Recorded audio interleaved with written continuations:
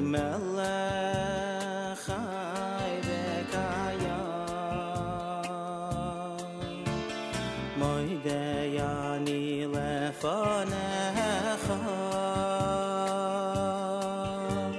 Melech Chai V'Kayam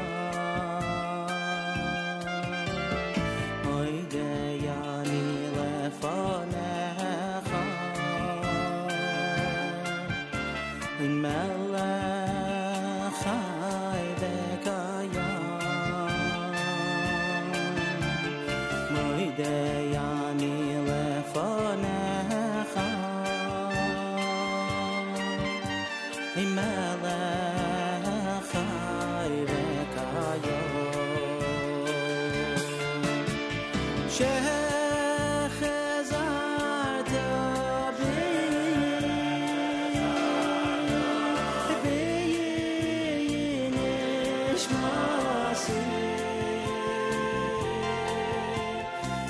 Nishmasi b'chema Rabbi emunasecha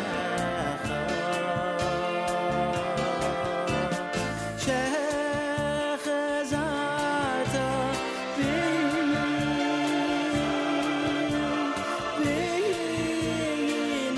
Nishmasi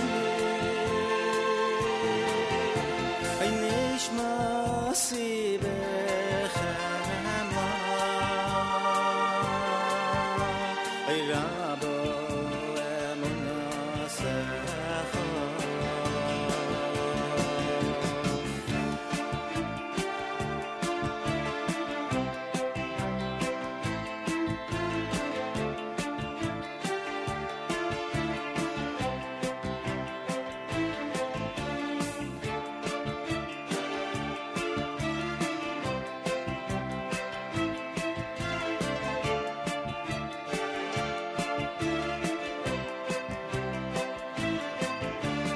Moidei Ani Lefanecha Melech Chai V'Kayam Moidei Ani Lefanecha Melech Chai V'Kayam Moidei Ani Lefanecha Melech Chai V'Kayam Moidei Ani Lefanecha Melech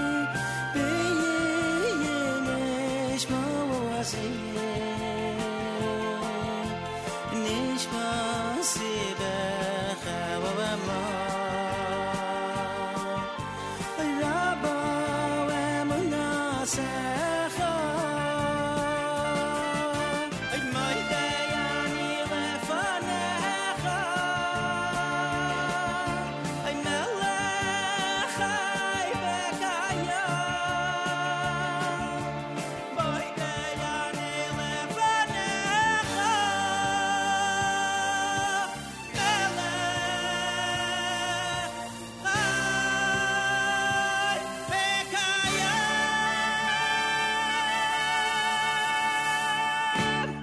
5 minutes after 6 a.m. Good morning, everybody. My name is Nachum Siegel. Welcome to a Friday, Erev Shabbos at JM It's Erev Shabbos Chazon on this Friday, August the 9th, the 8th of Menachem Av. Tomorrow is Tisha B'Av, but we observe it on Sunday because of the fact that Tisha B'Av falls on Shabbos. It's Erev Shabbos Parshas Dvarim, Erev Shabbos Chazon, candle lighting in New York, 7:42. And again, Sunday is the observance of Tisha B'Av, and a week from today, Friday, is Tu B'Av, Erev Shabbos Nachamu. We have a very, very big week ahead, but before, of course, we get to that, we have to complete this week, Erev Shabbos Chazon, and have the observance of Tisha B'Av this coming Sunday. We always have a mix on Erev Shabbos Chazon of a cappella selections for Shabbos and the conclusions of Rabbi Beryl Wine's lectures that he's already started for us. So we will start with the lecture on Chovos Halvavos, which Rabbi Wine has been doing for us here at JM in the AM, and we'll take it to its completion.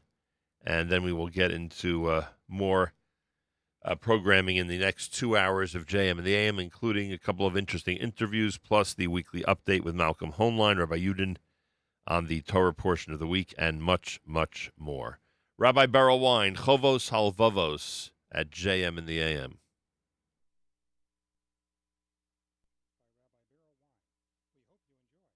Good evening, everyone. Tonight is the final lecture in this series on the four great classical books of Musar, of ethics.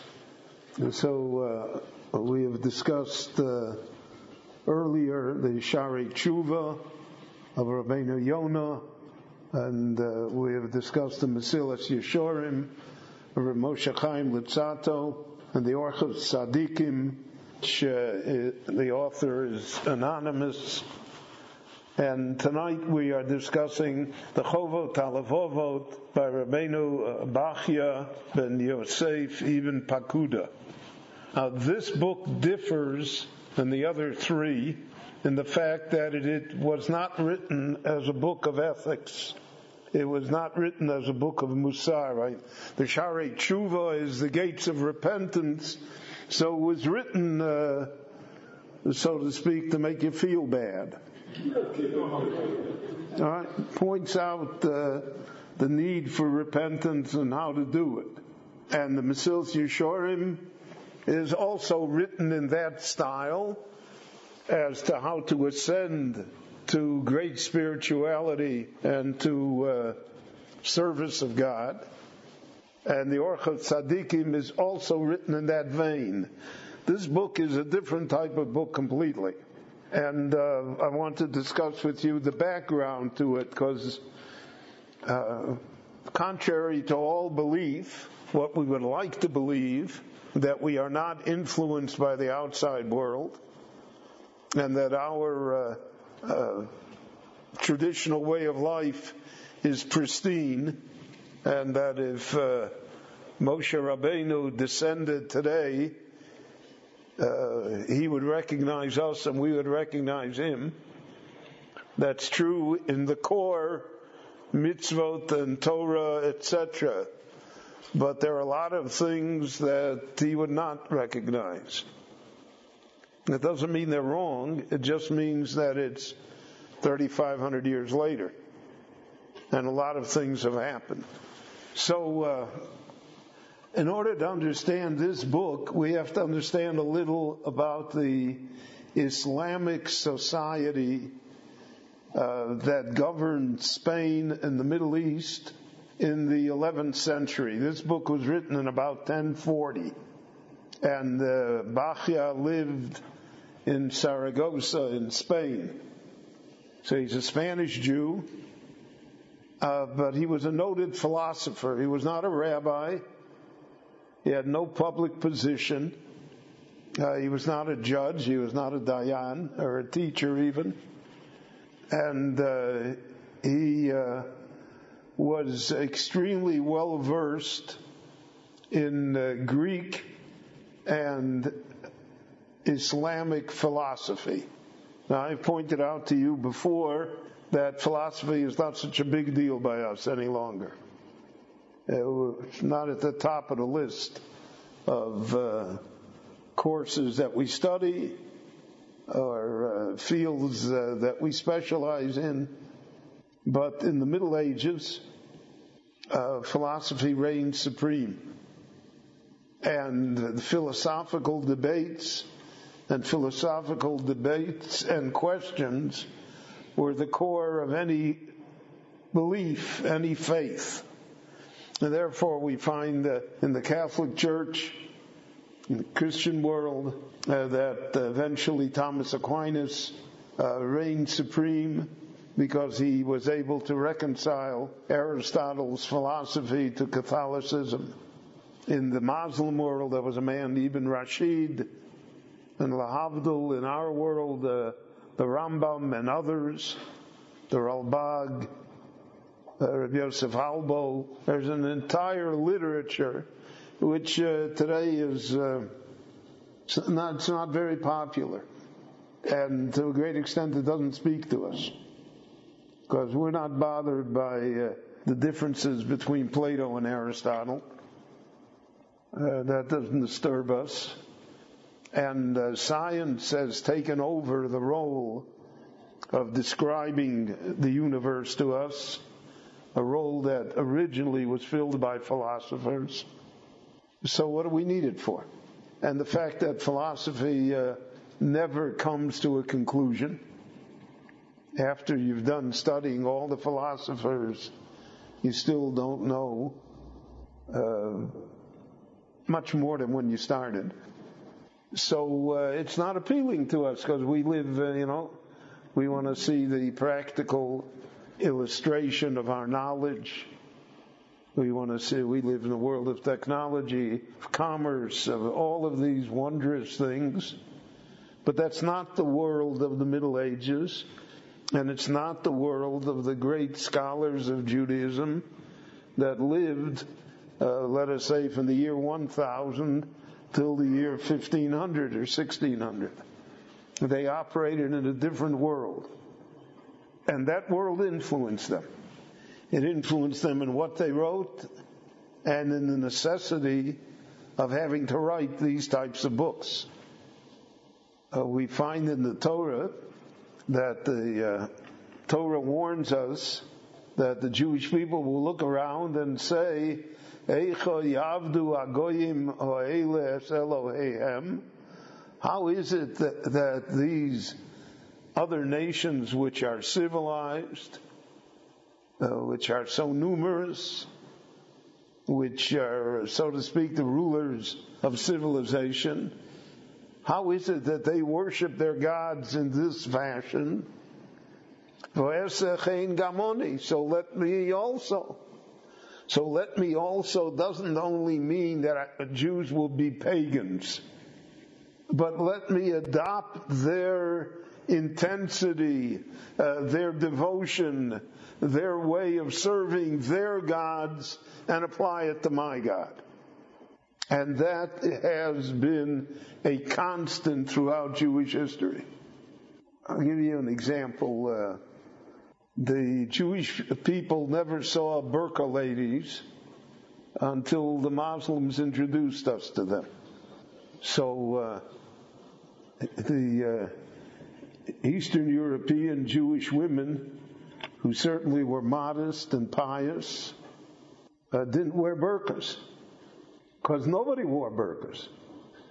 But in a society as ours, where a section of the Muslim world imposes burqas on women, so then there are Jews that say, how can it be that the Muslim world is more modest in dress than we are?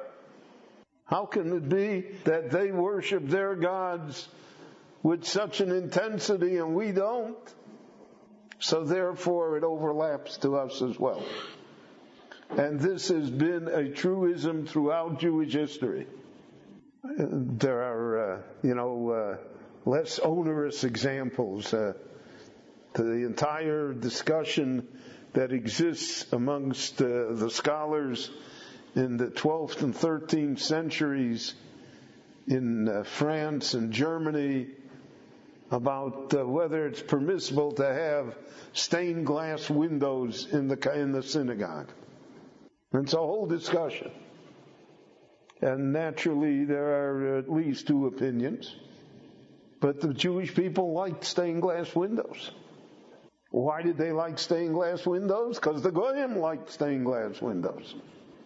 There were no stained glass windows in the temple. But when the cathedral in Prague wanted to have stained glass windows, so then the Jews in Prague also wanted to have stained glass windows in the synagogue. Because how could it be that we should be as nice or as beautiful as they are? And that continues, that's a trend that continues throughout Jewish history. So in the 11th century, the Muslim world is fractured, as you can see, right? And not only the great split between Sunni and Shiite, but within the Sunnis themselves. Now in our time, all of these splits have turned violent. That's ISIS, that's the Syrian civil war, that's Iraq, that's Afghanistan, it's the Taliban. We are, so to speak, the Jews are, we like to think that we're the center of everything. And most of the time we believe it. But the truth is that we're a sideshow here. It has nothing to do with us. This has been going on for 1,500 years. It waxes and wanes. It has ups and downs. It becomes more violent. It becomes less violent.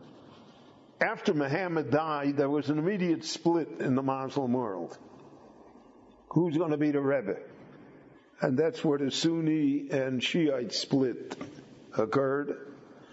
Within the Sunnis, there were a group of people who developed a mystical, very spiritual, ascetic view of what Islam was supposed to be. Islam, on one hand, was warlike. It was sensuous. It promised all sorts of physical pleasures. But on the other hand, there was a philosophy that existed that preached a different type of Islam. And this Sufi type of Islam had a great effect upon the Jews too. Because how could it be that the Muslim world was going to be more spiritual or more philosophical than the Jews? In other words, this group, which was originally followers of Plato and then were converted to Aristotle, so they saw the world in philosophical terms and in mystical, spiritual terms. And the world is not the world the way you see it. There are unseen forces, their devotion to prayer, their devotion to asceticism, to denial of pleasures of the body. And this was the Sufi, this was a very powerful group. It had a great influence. And it had an influence on the Jewish world as well. And therefore this book, the Chovet Halvavot of Rabbeinu Bechaya, so we don't know how to pronounce the Ashkenazim pronounce it Bechaya, it's probably Bachya. It's probably the same, it's a corruption of the name Chaim, Bechayai, to have life.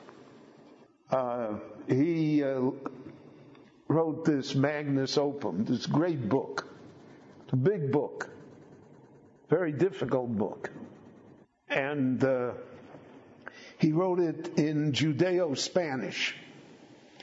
Now, just as the Ashkenazim developed Yiddish, the Spanish Jews developed a language, Judeo-Spanish, which was a corruption of Spanish with Hebrew and Jewish influence and Jewish nuance. There was a third language, Judeo-Arabic.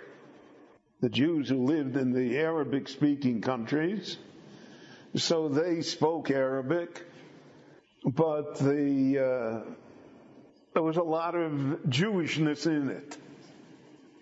So, and what was common to all of these languages, what's common to Yiddish, to Judeo-Spanish, to Ladino, to Judeo-Arabic, is that it was always written in Hebrew characters, always written in Hebrew letters, even though the language is not Hebrew.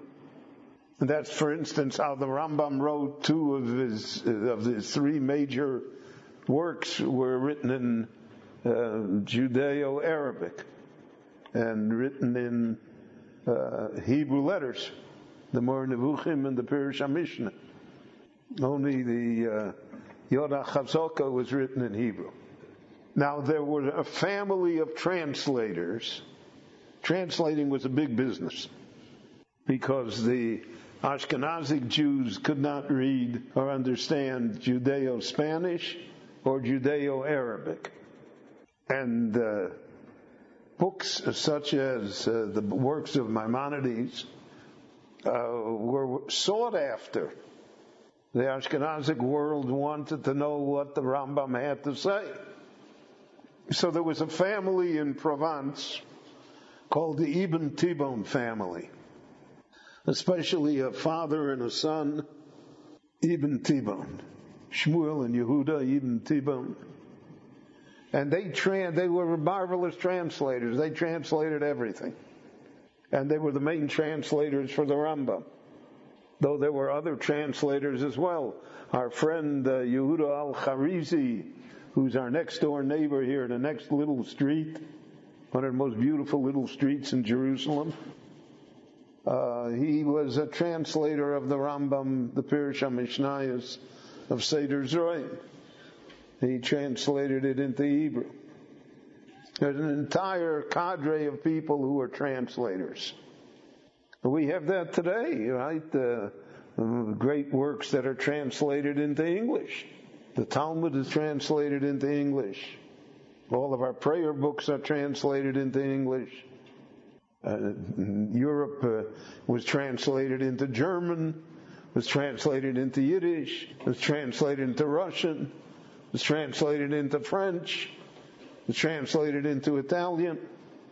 So the Chovas Halavovo says we have it today is a Hebrew translation by Ibn Tibon of the original work that was written in Judeo-Spanish in 1040 by Rabbeinu Bachya. Now, translations, no matter how exact, always suffer from the lack of nuance. And many times, to really understand something, you have to have nuance. You have to feel what the author wanted to tell you. Probably that's the difference between the spoken word and the written word. And why many times the spoken word is much more effective, whereas the written word has a more difficult time conveying the unsaid part of what the author wanted you to understand. So with that background, we'll talk now about the Chovot HaLevavot. Now, Chovot HaLevavot is divided into 10 sections. The original Arabic, Judeo-Arabic name was Instructions and Guidance for the Duties of the Heart. But when Ibn Tibon translated it, he already took out the instructions and guidance, and he just left the words duties of the heart. Chovot HaLevavot, the obligations of the heart. Now, you immediately, from the title, know that this is going to be a spiritual book. This is not the Rambam.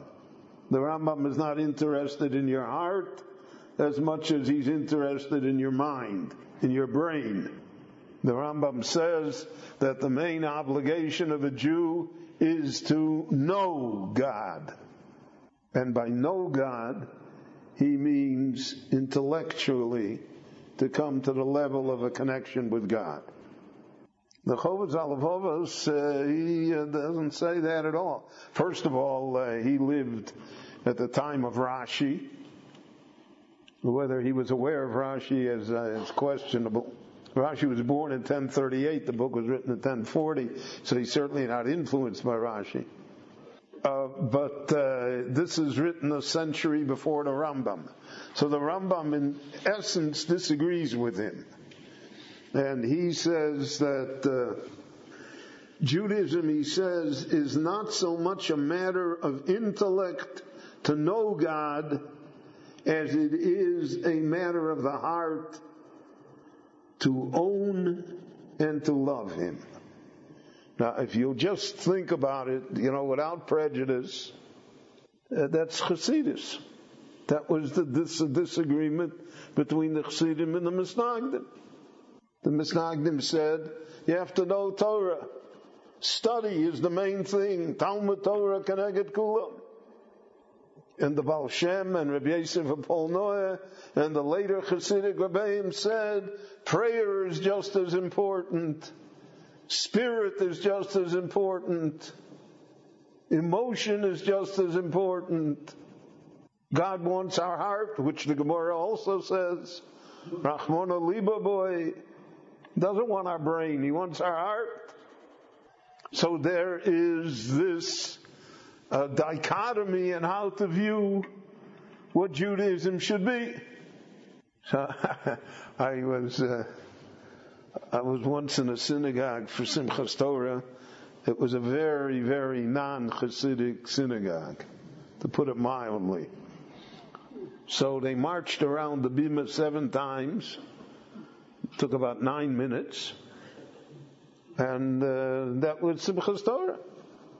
A member of that congregation later experienced the Simchas Torah in my synagogue in Muncie, which was usually pretty much under control, but Simchas Torah was completely out of control. And in the middle of the third HaKofa, he came over to me and he said, Rabbi Wein, what is all the noise about? So what kind of service are we going to have? Are we going to have an emotional service or an intellectual service? How do we serve God? And that's a debate.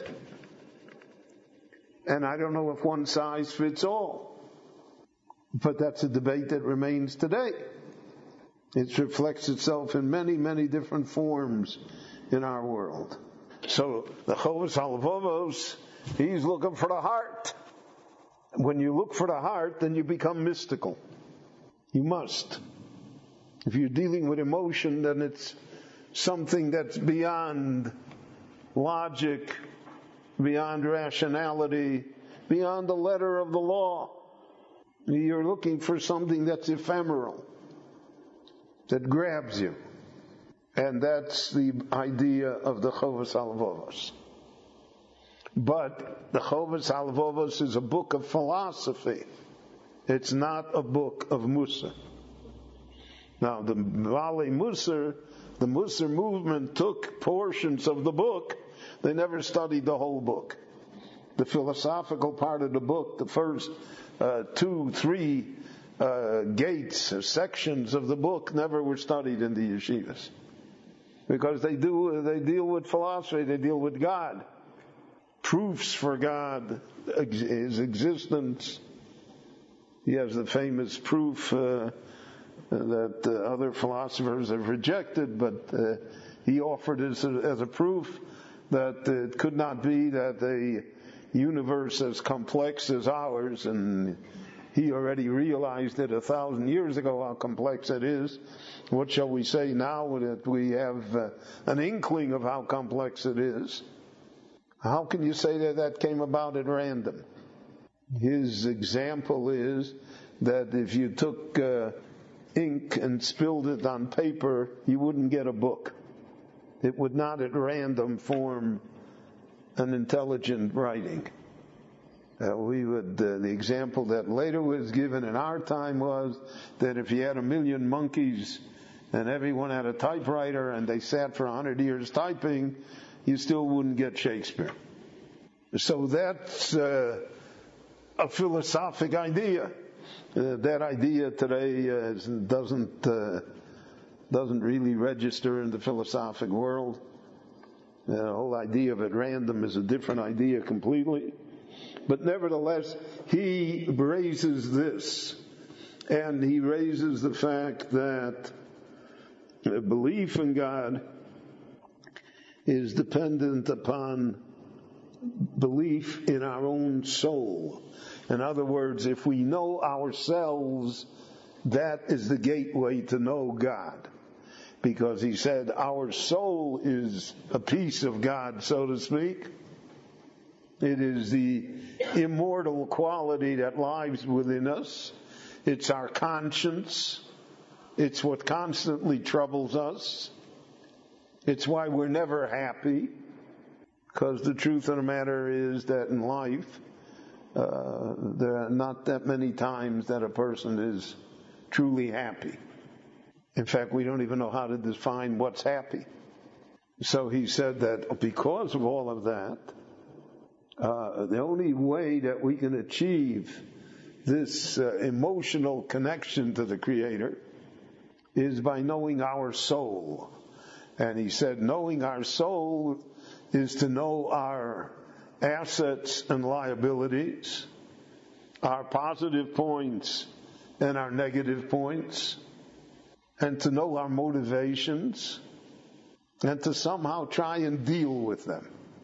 So he says the main purpose in life is dealing with ourselves. We think the main purpose is to deal with others, or to deal with society as a whole. And he says here, the main purpose of life is to deal with yourself. However, he says, people who only deal with themselves are narcissistic. So again, the idea of balance rears its head in Judaism, is that part of dealing with ourselves is dependent upon how we deal with others. And that is a philosophic view, and that really was the view of the Balei Musar. That's what they took from this book. Rabbi Yisrael Salanter said in one of his famous comments and quips that the other man's olam hazeh is my olam haba. In other words, the other man's physical welfare in this world is the spiritual key for me in immortal life. And this viewpoint, therefore, blended this idea into one philosophy. This is far different than the Rambam's ideas. The Rambam speaks about our soul, but he doesn't. The Rambam generally stays away from spiritual things. The Rambam is meat and potatoes. And Jewish people like dessert.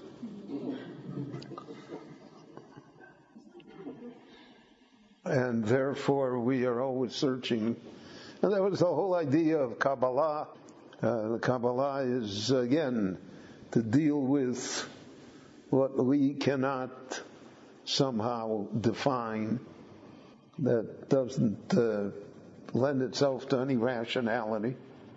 And Kabbalah placed a great stress on the unity of the soul, the unity of different souls, and the whole idea of reincarnation, all of these things, all because of the fact that we're looking for this emotional attachment to God, and the emotional attachment to God is found through self-analysis. Now, once we come to self-analysis, that's where the Musar kicks in. And this is the parts of the book that were most studied and most commented upon and had the greatest influence and made it one of the basic books of the Musar movement. So one of the ideas, he spends a great deal of time talking about hypocrisy. Now, again, if we want to know ourselves, then we cannot be hypocritical. We have to be honest with ourselves. But his opinion is that almost all people are hypocritical. And that even when we do great and good things, we do it not out of true motivation, but we do it for hypocritical reasons. And he has a whole discussion of what we call lishma. So there's an idea of Torah lishma, to study Torah for the sake of studying Torah. So what does that mean, for the sake of studying Torah? So some people study Torah because they want to become a rabbi, which is a self-inflicted punishment. But people do it. Some people study Torah because they want the fame that goes with being a great scholar. But there's a concept called lishma, for the sake of it itself. And he points out how elusive that is, how simply treacherous the idea to do something lishma is. Because you think you're doing it lishma, and you got 100 other reasons that you yourself don't realize that bring you to do it. So he says that he doesn't have a magic bullet for it. His magic bullet is to realize hypocrisy, to realize the power of hypocrisy, to realize how it exists. And therefore, in the Musar world, they would try to go to great lengths to avoid hypocrisy. I'll give you an example. In the great Musar yeshiva in Kelm in Lithuania, my father-in-law was a student there. So Kelm was famous as a place where you worked on yourself. So in Kelm, they never gave anyone a title. When they called up the Rosh Yeshiva for an aliyah to come to the Torah, they said, Yamod Chaim. They didn't even say his father's name. Not only they didn't say a Rav Agon, a Tzaddik. Took away all the titles. By taking away all the titles, they did not mean disrespect, but they meant that they eliminate the hypocrisy. You're not going to get the title. There are no titles. In the extreme sense, we have in the Musar movement that they wrote regarding someone who was deceased. So they said, so-and-so, the son of so-and-so, Ulai Zichrona Livrocha. Maybe we should remember him for good. Well, that doesn't even register in our time when, titles abound. But this attempt somehow to make people recognize the hypocrisy that exists. So in Chassidus, for instance, the Kotzker Rebbe, the famous Rebbe Menachem Mendel Morgenstern, see, all of his ideas play itself out in Jewish history. It's not, it's not just a book. It plays itself out. It's reflected in different generations, by different people, by different movements. So the Kotzker Rebbe, he devoted himself to emes, the truth, to the extent that nobody could deal with him. Because you find it very hard to exist with a person that's truthful completely 100%. Because if he tells you the truth about yourself, then you resent it. And therefore he was a very controversial Rebbe. And he said a great idea. He said, hypocrisy leads to skepticism. Because of the fact that we recognize, and we always do, hypocrisy in others, it leads to skepticism, so to speak, about Judaism and God and the faith itself. You see that every day in the newspapers. Holy people are exposed as being not so holy. So who suffers? not just the person himself. And the whole faith suffers. The whole establishment suffers.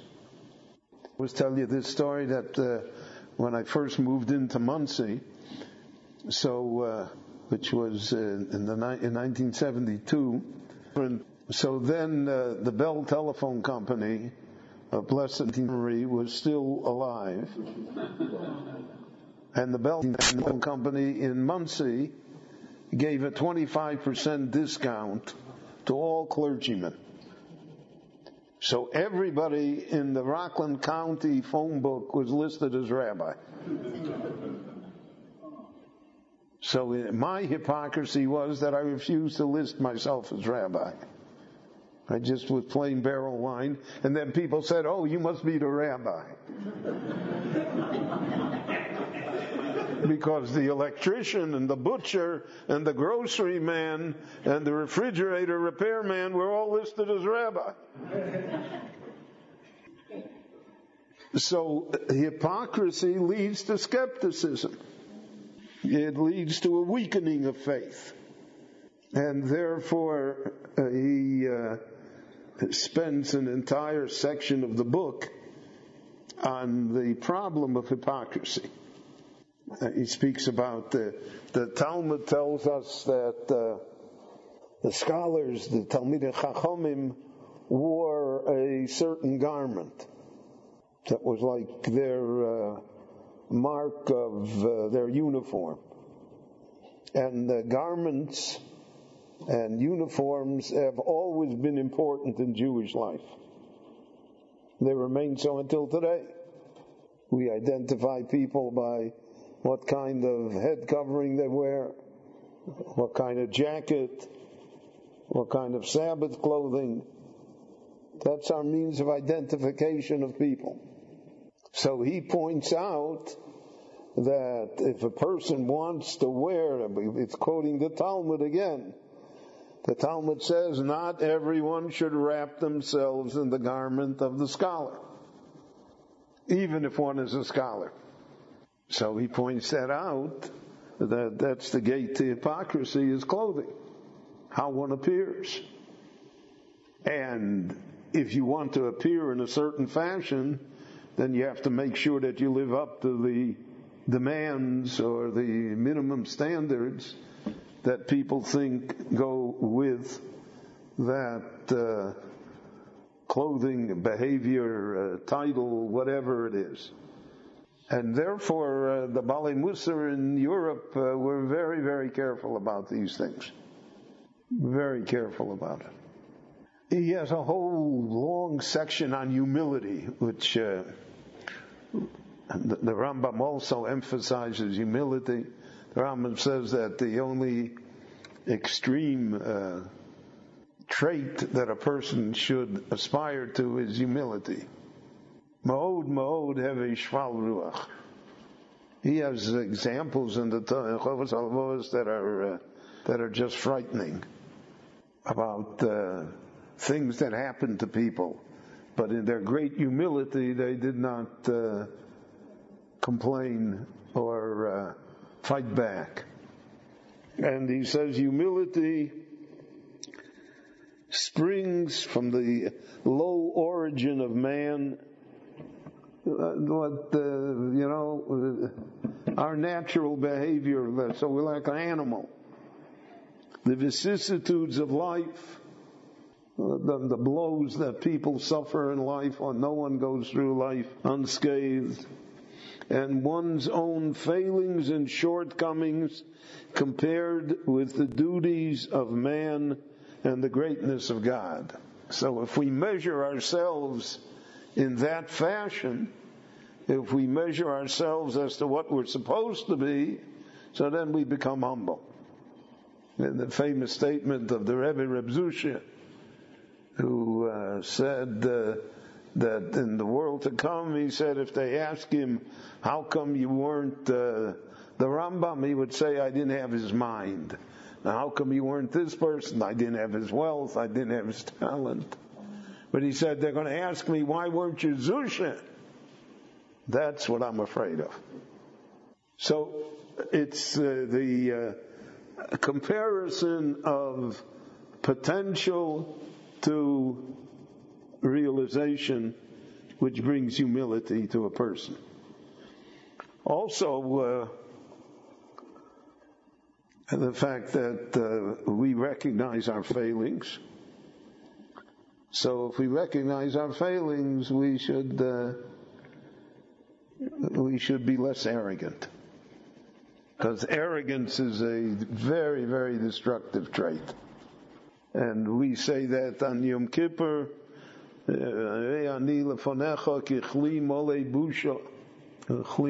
am like a vessel that's full of remorse and shame.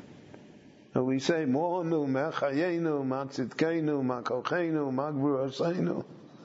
shall we say to you?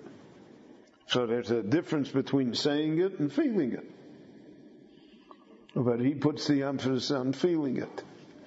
And he says that in this philosophy that...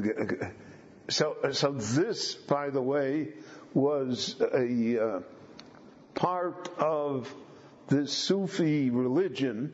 A part of their faith was enormous humility. And they would have exercises in humility to physically abuse themselves and others in order to achieve a state of humility. Now, he has a whole chapter on asceticism. Now, in the Middle Ages, both in Christianity and in Islam, there was a strong streak of self-abasement, of asceticism. In our world, it's just the opposite. Our world is, who can collect the most, who can enjoy the most. But in that world is who can deny the most, who can deny oneself the most. And in this Sufi atmosphere, there were people that went and lived in caves. They isolated themselves from the world. They lived literally on bread and water. In the Christian world, there was the monks that wore hair shirts that always itched, or they flogged themselves. You have today amongst the Shiites, once a year they have a flogging, they beat themselves with chains.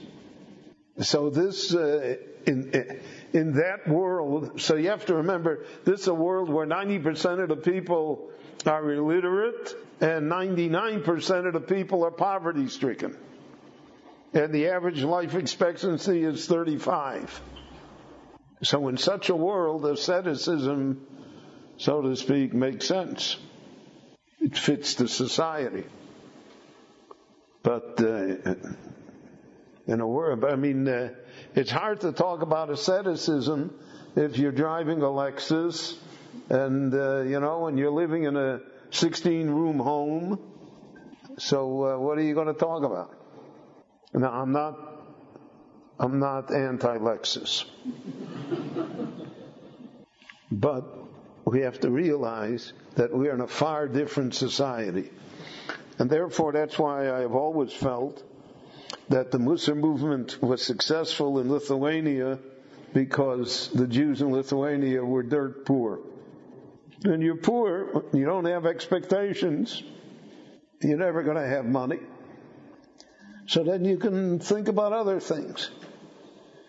But if everyone is convinced that he's going to make $1 trillion, he's going to manage a hedge fund, he's going to always have whatever he wants to have, it's entitlement. So it's very hard to talk about Musar, because the other things crowd out our self-analysis. Now, in Jewish thought, in the Talmud and in later Jewish thought, there is a streak of asceticism. The Ramban says on the Posuk, on Kedoshim Tiyu, So, kadesh es atzmecha b'ma shemuter lecha. There are things that are permitted, that the Torah allows you, but you sanctify yourself by holding yourself back, by not pursuing every pleasure that is permissible. And this in his generation, they certainly understood what he was talking about. It was especially prevalent, not so much interestingly enough, not so much in Spain and in Sephardic Jewry as it was in Ashkenazic Jewry. In the 12th and 13th centuries, the Hasidei Ashkenaz, the famous pious men of Ashkenaz, were all ascetics. And because that was the society that they lived in, the non-Jewish society, and they themselves pursued it as well. I come from a generation that we were not ascetics, but since we didn't have any money, and we didn't expect to have any money, so we had a different view than, let's say, my grandchildren have. When I grew up in Chicago, I knew maybe 5 families that owned their own home. Everybody else rented apartments. And today, people expect to own their own home.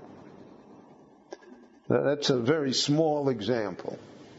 But he emphasizes it. He emphasizes the idea of asceticism.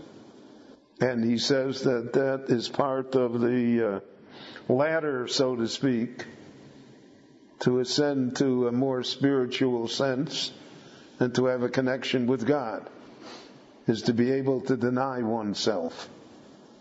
I remember when I was in the yeshiva, so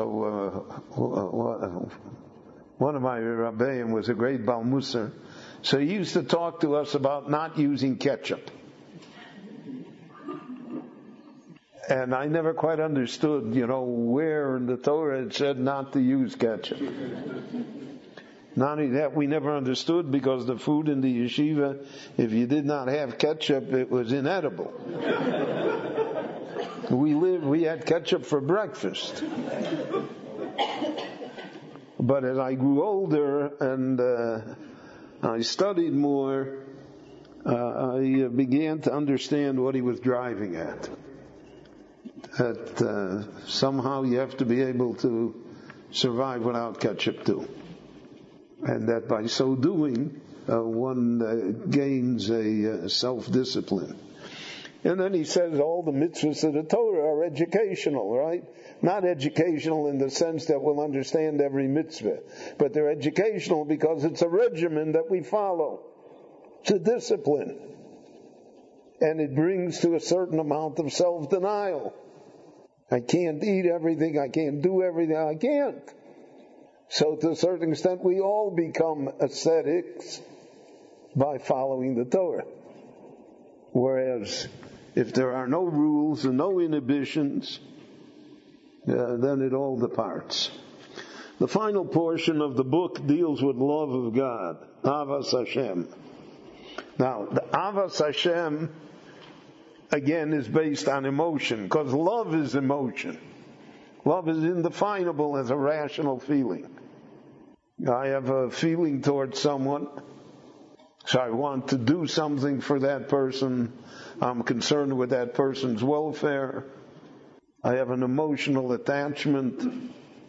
I cannot think of myself as being without that person. So the love of God is to be seen on that plane of emotion, of having that connection. And since it says, V'ahavta es Hashem Elokecha, so evidently God thinks that we're capable of achieving that emotion. Otherwise He would not command us, V'ahavta es Hashem Elokecha, that you should love the Lord your God. So He says, where the Ramban will say it later, that a person can do all the mitzvahs and never get there. Never come to this level. Because of the fact that there's no emotional attachment. And the duty of the heart is to create this emotional attachment, which we call love. So he quotes here, he says, a man may be as holy as an angel, yet he will not gain equal merit to the one that leads his fellow man to righteousness and to the love of God. So he says the love of God is achieved through our actions in society and through helping others. And by so doing, we come, because if we can do so without hypocrisy, and if we can do so for the sake of the fellowship of man, and to try and improve life for all, so then we come to an understanding of the Creator. And once we have this understanding of the Creator, we are able to come to the level of love of God, which is the supreme level of attachment which the Torah asks for us. So this is a very short synopsis of this great work, this great philosophic work, which the Bali Musar adopted and made it part of the curriculum, so to speak, of Musar. So we have discussed these 4 basic books, and I think that in understanding these books and understanding their authors, we have a picture of the greatness and holiness of Judaism. I want to thank you all for coming. JM in the AM on a Friday morning broadcast. My thanks to Rabbi Wine. We're going to intersperse over the next 2 hours with our conversations, our weekly update, etc. Intersperse some 9 days Erev Shabbos Chazon appropriate selections.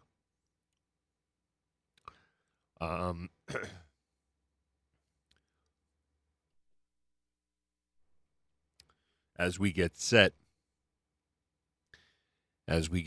for the observance of Tisha B'Av, beginning after Shabbos. That was Rabbi Wine's lecture on Chovos Halavavos.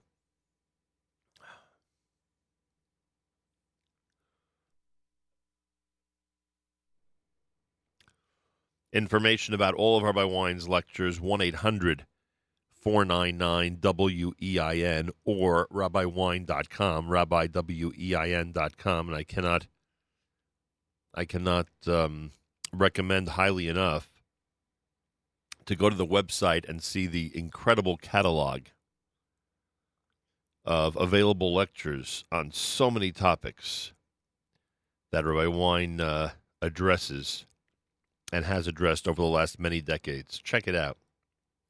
You'll be extremely impressed. RabbiWine.com, RabbiWein.com. Everything available on MP3s. We're way beyond the CDs and cassettes at this time.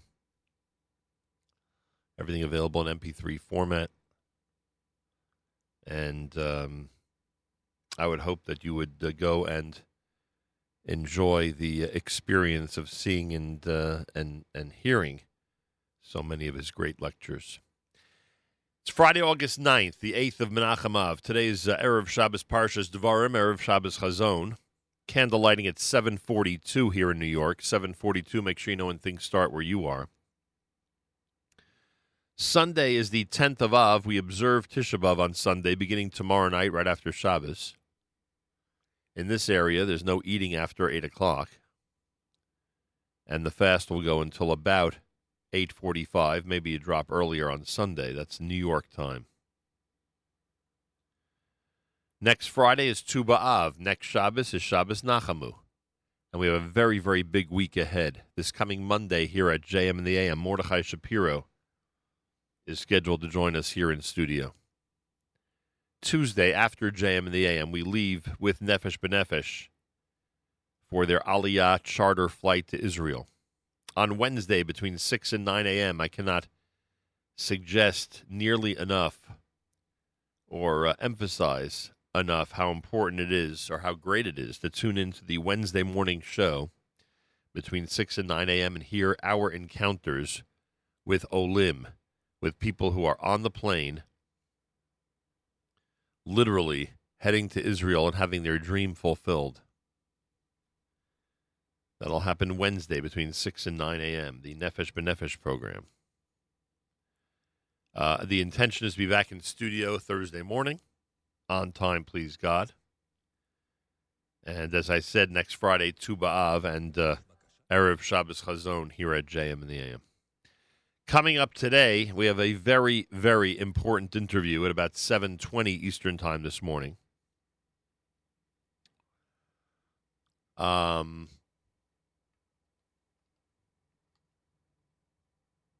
Today is the anniversary of the Sbarro bombing back in 2001. I know there are people listening who do not even know what I mean when I say Sbarro bombing. But it was one of the most dastardly terrorist attacks of that era. And we have an important conversation about that bombing all these years later, coming up at 7:20 Eastern Time this morning here at JM in the AM. Malcolm Hoenlein will join us, Executive Vice Chairman of the Conference of Presidents of Major American Jewish Organizations. That'll be at 7:40. And, of course, Rabbi Yudin. He and his family are now up from Shiva for his sister, and he will join us at 8:15 with the Torah portion of the week. Galei Tzahal, Israel Army Radio. 2 p.m. newscast for a Friday is next. We say Boker Tov from JM. גלי צהל השעה 2, שלום רב, כאן נועם אבירם ממה שקורה עכשיו. ראש הממשלה נתניהו אומר כי כוחות הביטחון קרובים לתפיסת חוליית המחבלים האחראים לרצח דביר סורק, זיכרונו לברכה. אנו נאבקים על מקומנו בארץ כל הזמן. ארץ ישראל נקנית בייסורים ומשפחת סורק משלמת מחיר יקר מאוד.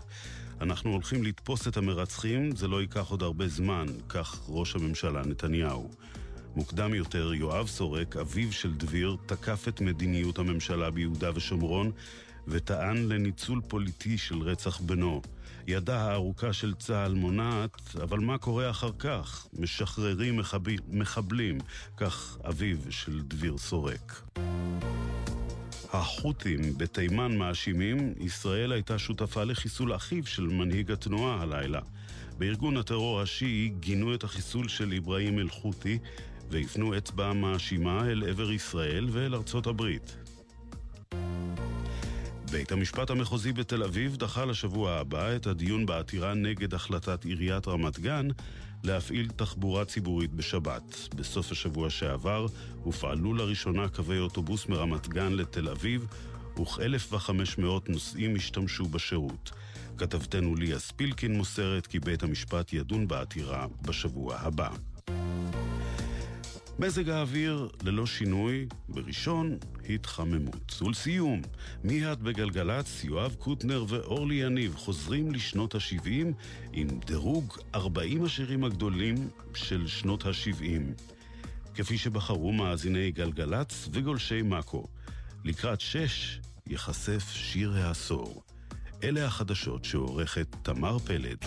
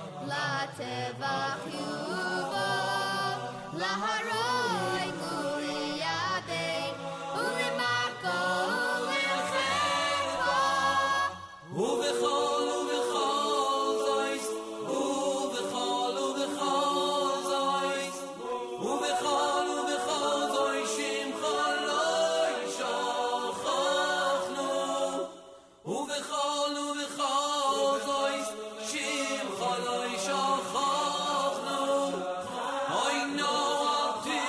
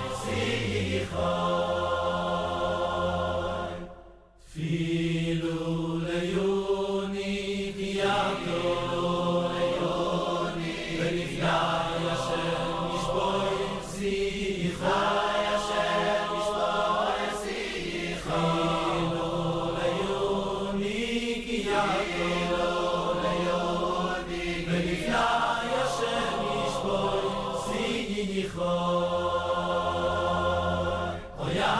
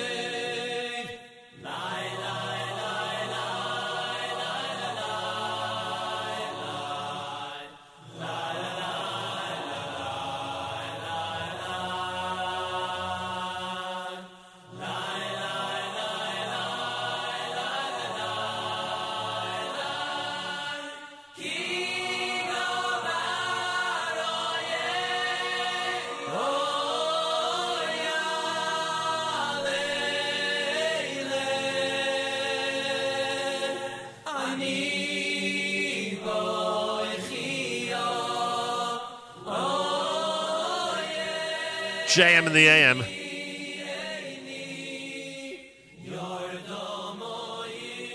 Appropriate selections for this Erev Shabbos Chazon. Tonight is actually the 9th of Av. We observe Tisha B'Av on Sunday because of Shabbos. But that should be a poignant piece of information that literally we are on the cusp of Tisha B'Av as we speak to you on this Friday morning. It's Erev Shabbos Chazon, Erev Shabbos Parshas Devarim, candlelighting in New York, 7:42. As we said, big week ahead next week once the fast will be behind us, please God. Monday morning here at JM and the AM, Mordechai Shapiro is going to join us in studio. On Tuesday, after the JM and the AM broadcast, we get on the Nefesh B'Nefesh charter flight and actually do a show while interviewing many, many Olim with great stories and listening to their dreams come true, literally. on the flight, on the plane. You'll hear that broadcast between 6 and 9 a.m. Eastern Time on Wednesday morning, Wednesday's JM and the AM. I cannot recommend it highly enough. It is always an annual, incredible, and wonderfully inspiring show, and I hope you'll have an opportunity to tune in. Today, August the 9th, is the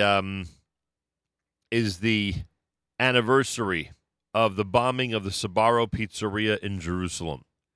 As I said, many young people would not even know what I'm referring to when I talk about the Sbarro bombing, but for those of us who were around at that time and knowing where Sbarro was located, mamash in the center of the active area of Jerusalem's shopping district, and the circumstances surrounding the bombing, it is very, very hard for any of us who were paying attention at that time to forget. And there is an effort now to extradite or to, well, you know what? I'll have our guest do this certainly better than I can. With us live via telephone, Arnold Roth, whose daughter Malki was a victim in the Sbarro bombing back in 2001. Mr. Roth, welcome back to JM and the AM. Thank you very much, Nathan. And Rabbi Elchanan Poupko is with us, who has many titles and responsibilities in the Jewish world here in Manhattan, including a rabbi at the moment at the congregation Ramat Ora on the Upper West Side. Rabbi Poupko, welcome to JM and the AM. Good morning. It's good to be with you, Nachum. I appreciate that very much. Arnold Roth, take us back to August 9th, 2001. Let us know what we know about the mastermind behind the bombing, and then we'll get to what the effort is like today. Mastermind is a woman, a Jordanian, who was 21 years old at the time.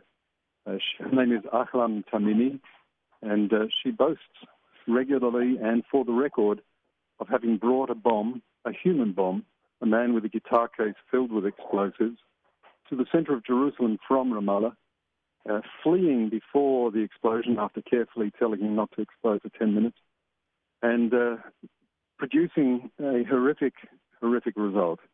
There were 15 people killed immediately. One of them was my daughter, though we didn't know it for many hours. The 16th woman, also an American citizen like my Malki, has been in a vegetative coma ever since. And another young woman who was pregnant, her name is Shoshana Heyman Greenbaum, who is the second person who's actually dead and had American citizenship. Everyone else was not American, but just as tragically victims of what happened. And if I'm not mistaken, one of the reasons, and not to minimize anyone's tragic death on that day, but I believe there were multiple people from one family. Am I right about that? 5 members, a father and a mother and 3 children from the Hoenlein family, a well-known family in the Netherlands who were Orlin. It's a tragic story that continued long after the immediate tragedy. I can only imagine. All right, so Rabbi Poupko, what is happening now on this anniversary? It's August the 9th, 2001. Today is August the 9th, 2019. It's 18 years later. What is going on here among Jewish representatives of our community toward members of the United States Congress regarding this case? Yeah, thank you. So there's actually a very important effort right here in New York. The Department of Justice and the FBI put Tamimi, who is a terrorist that helped with this bombing, on America's Most Wanted list. They even put a $5 million reward on her head.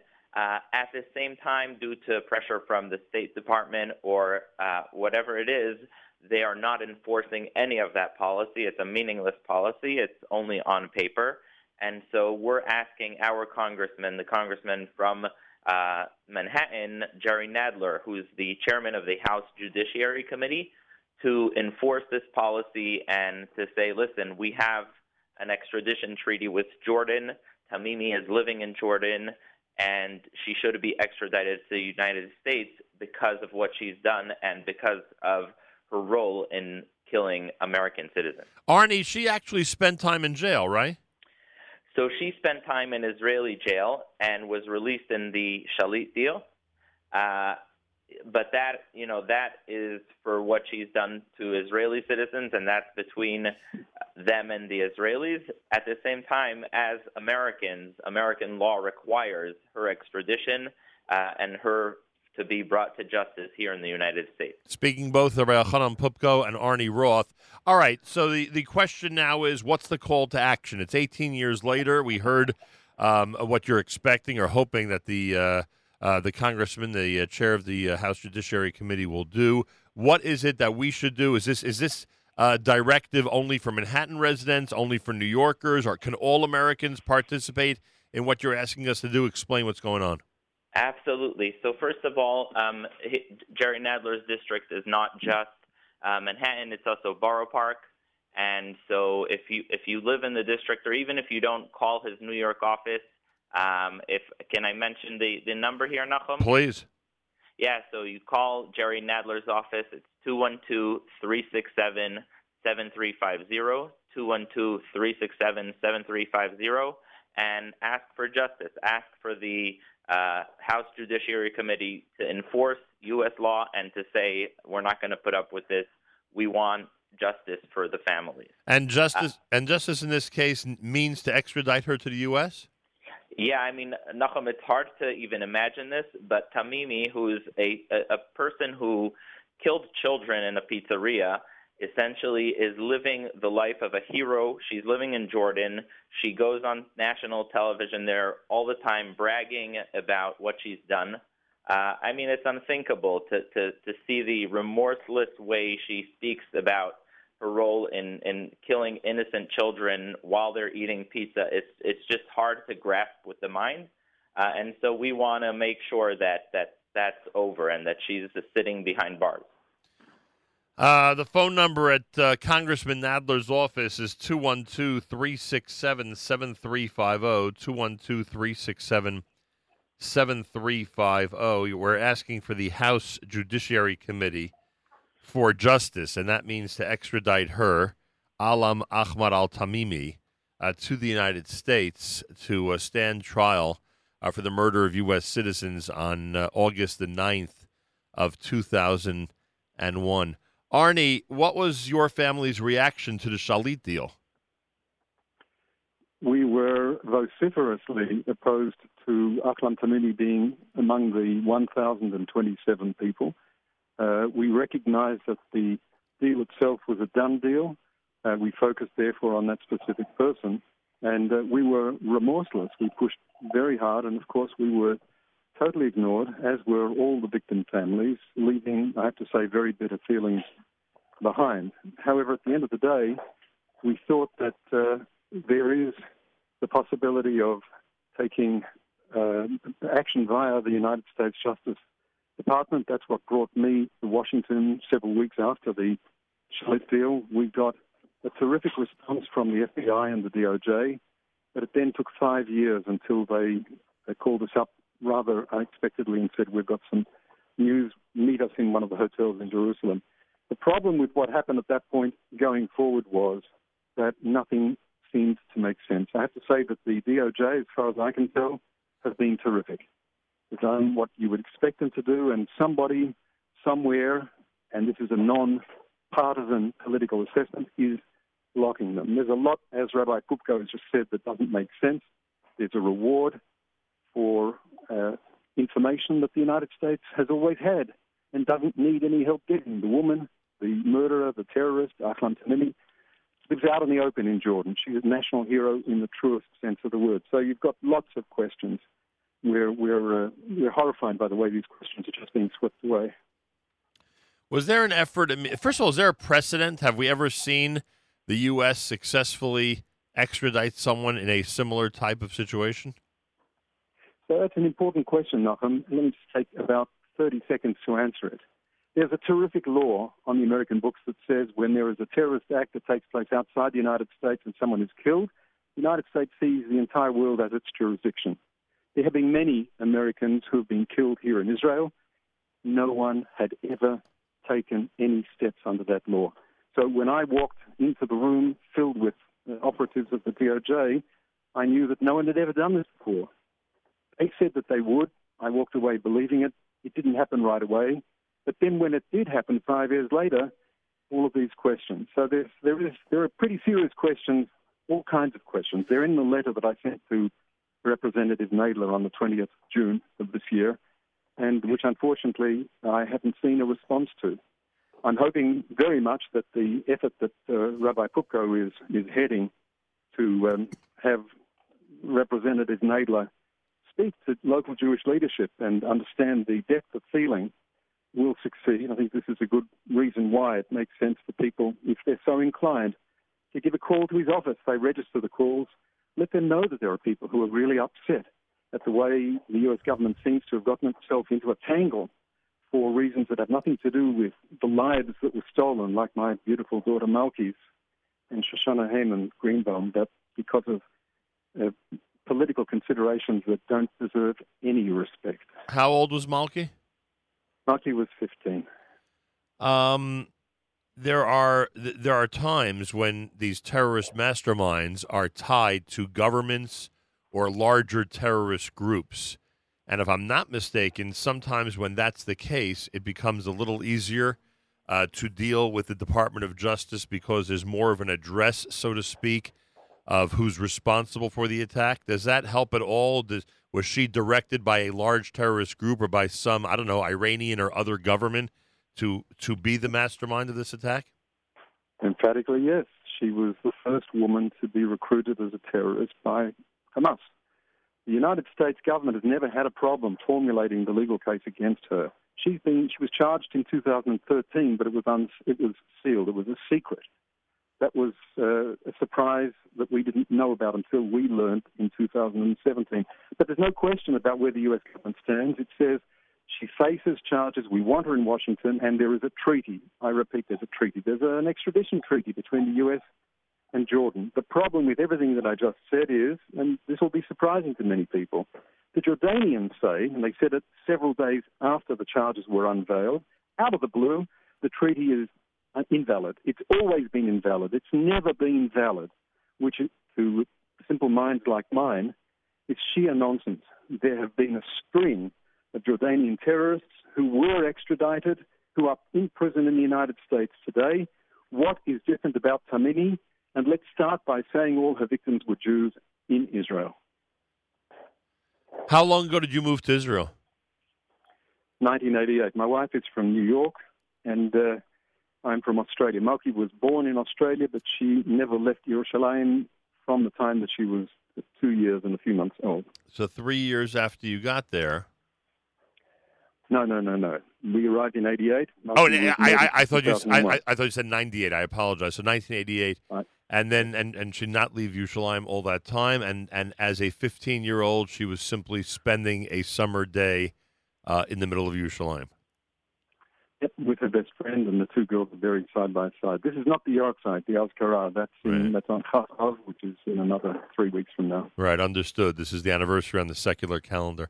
Rabbi Poupko, Arnie just gave some important information about the extradition treaty, with Jordan, etc. Are these some of the things that people need to mention, or simply calling Congressman Nadler's office and demanding justice and demanding extradition is enough? Need one be an expert in all this in order to call his office? Absolutely not. I think anyone can call. If you ever go to these offices, whether it's the district office or in Capitol Hill, you see that the staffers log these calls, and they come and they say, okay, we got X amount of calls about this issue or about that issue. So I think just seeing that people care about this, they're passionate, they're hurt by the injustice, that I think is very important. I think that, their staff are aware. They got our letters. We had a letter from more than 20 rabbis from all over.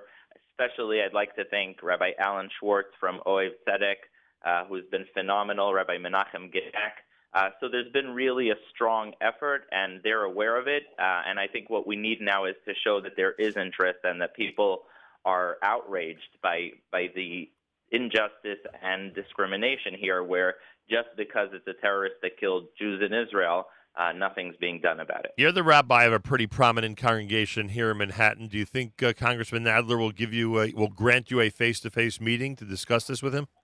I hope so, and I think that the big question is, what will be done? Will we see results? Right. Because it's a tough issue. It involves not only Congress, it involves the State Department, the Department of Justice, and then even once you get all that on board, you have to deal with Jordan, which is never easy.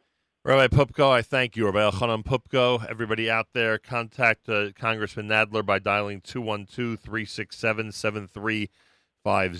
You're demanding the extradition of Alam Ahmad al-Tamimi, a woman who is the mastermind of the Sbarro killing, the Sbarro murders of 18 years ago today on the 9th of August, 2001. Arnie Roth, I hope that our listeners will, in fact, feel it in their hearts to spend a minute or two and make this call and hopefully bring a drop of comfort to you and your family all these years later. That's a call to action. A call to you. Thank you. I thank you very, very much, and best regards to everybody in Israel. Again, Congressman Nadler, 212-367-7350. We are demanding the extradition, as is the law, following a proper legal avenues. We are demanding the extradition of Alam Ahmad al-Tamimi, the female mastermind of the bombing of the Sbarro Pizzeria 18 years ago today, August the 9th, 2001. Hard to believe it's 18 years. Friday morning broadcast. Malcolm Hoenlein will join us next. Weekly update on this Erev Shabbos Chazon, Erev Shabbos Parshas Devarim. Candlelighting in New York, 742. A reminder, this coming Sunday, we are at the New Springville Jewish Center for a very inspiring Kinnis service beginning at 9:15 Eastern Time. Make sure to be tuned in this Sunday, your Tisha B'Av day, between 9:15 and 2 p.m. Eastern Time. And that will be at NachumSegal.com, on the NSN app, etc. Also, starting at 7 p.m. Eastern Time on Sunday, we will have the NCSY presentation of the NCSY Kollel at the Kotel Amaravi at the Western Wall, which they do at the end of the fast every single year. That will have happened earlier in the day, and we will have that to broadcast to wrap up Tisha B'Av between 7 and 9 p.m. on Sunday night. More coming up at JM in the AM. La, la, la, la, la,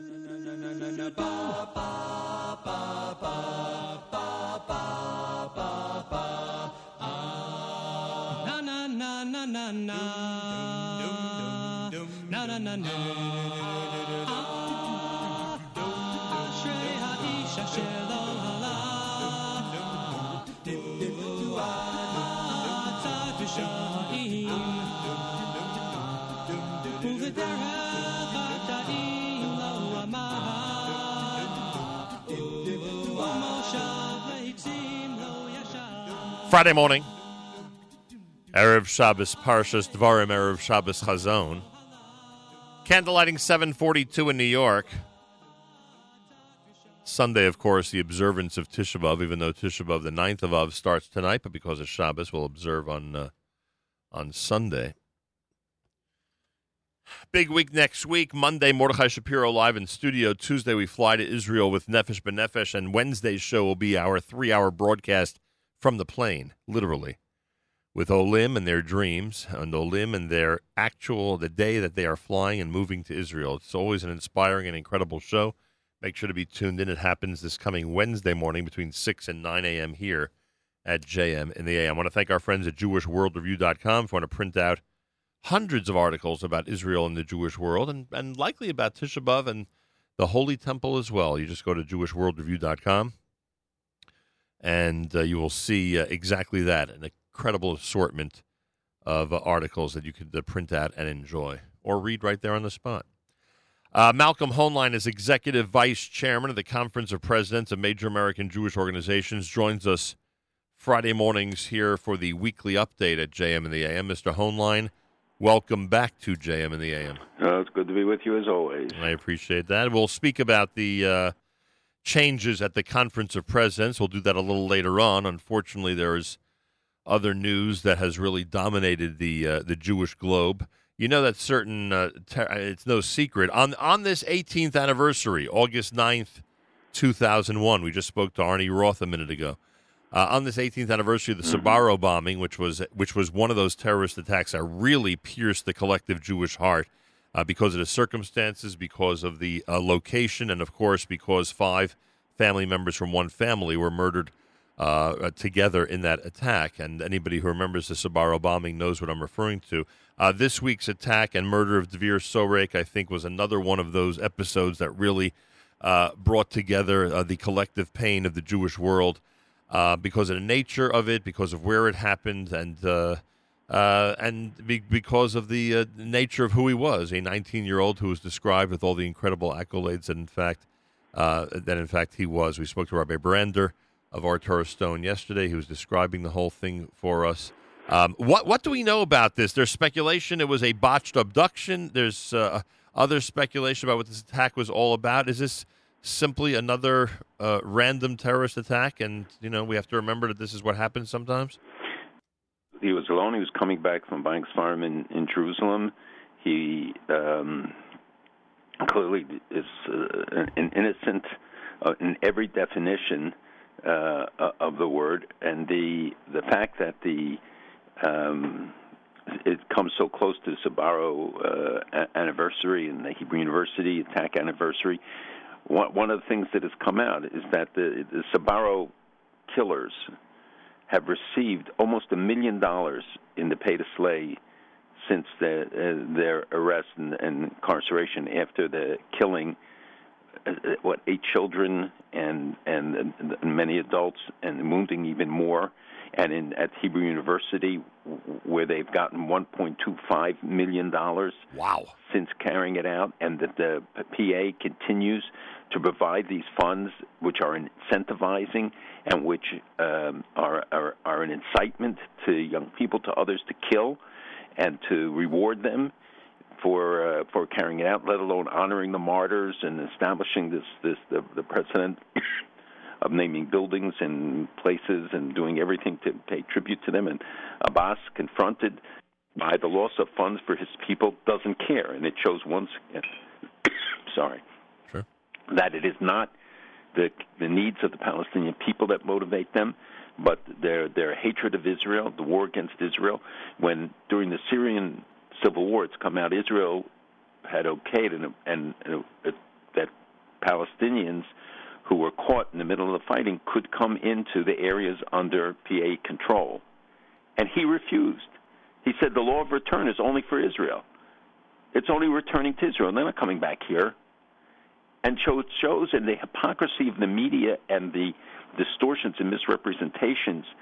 It's so outrageous. And the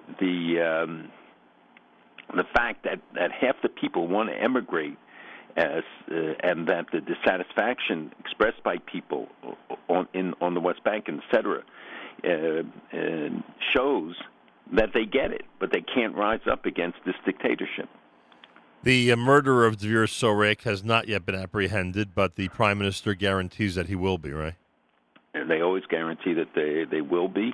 And, by the way, the PA has increased by 12% in this budget the amount of money they pay to these terrorists, and yet they cut the salary of their security forces in half, which is why they have no motivation, and why Israeli security refuse that they're doing much less. And at the same time, they extol the hate. They keep talking about the hatred of Israel and building in this message. So these are all disincentives to the security forces to do their job. The continuation of the security cooperation, is really put into question then.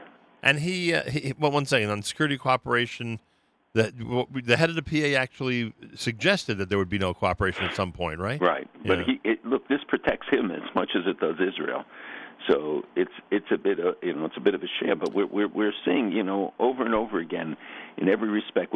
There were reports this week that Iran is increasing the monthly supplement they give to the Hamas.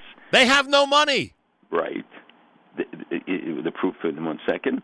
But they're increasing it to $30 million a month. It's now about $6 million a month. At the same time, Hezbollah is screaming that they're not getting the money they need and to pay for all their activities, not just against Israel, although they are stepping up their activities in north, fortifying the villages in southern Lebanon, expanding their activities near the Golan. But Iran wants the third front, this meaning the Lebanon, Syria, and then Gaza, the third front against Israel, to be active and to provide them with information on Israel's own missile capacity and the flights, the intelligence about it. And they say that they will get the $30 million a month for that. It's, every front that you look at where you see how the money is being diverted from the people. 30,000 people left this year so far from Gaza, and there's a cap of 300 a month that Egypt lets leave, but they're leaving, and many of the doctors, the lawyers, the professionals don't come back because of it. And Iran has the same attitude towards its people. Mm-hmm. You know that they changed the name of their currency from the rial to the toman, and they cut off 4 zeros. Right. He told us this last week. It's amazing. 4 zeros. Now, where this week, how many stories did you see? And you want to hear an amazing statistic? The birth rate in Iran is dropping precipitously. About 100,000 less births a year over years. This year it's already down 13%. The average family is 3.2 people. In 1980 it was 5.1 people. And the percentage of people under 15, for instance, is down about 15% from 10 years ago, 12 years ago. It's amazing, and yet none of this bothers the leadership. I'm sure that internally they talk about it because they're not going to have young people and people, period. But it's also a statement of lack of confidence in the governments. It's a statement, and the world focuses and criticizes constantly Israel, which is supporting and trying to help and that wants to build hospitals and provide medical care and do all these other things for them. And yet you see the lack of regard for their own people from these dictators. So they have no other interest but to spend their money on terror and military. That's basically it. They'll keep investing in that no matter how many impoverished people they have in their country. They are, for instance, Iran today, when you have widespread economic dislocation through the sanctions, which are really working and doing a great job. And Zarif, keeps mocking the foreign minister who's come under personal sanctions, mocking it and saying he doesn't own anything in America, but he's squealing like, it's not big now everywhere, and so are other officials about Zarif being sanctioned. If he didn't care, so why is he making such a big deal? And it's even one of the preconditions for negotiations, which they claim America wants.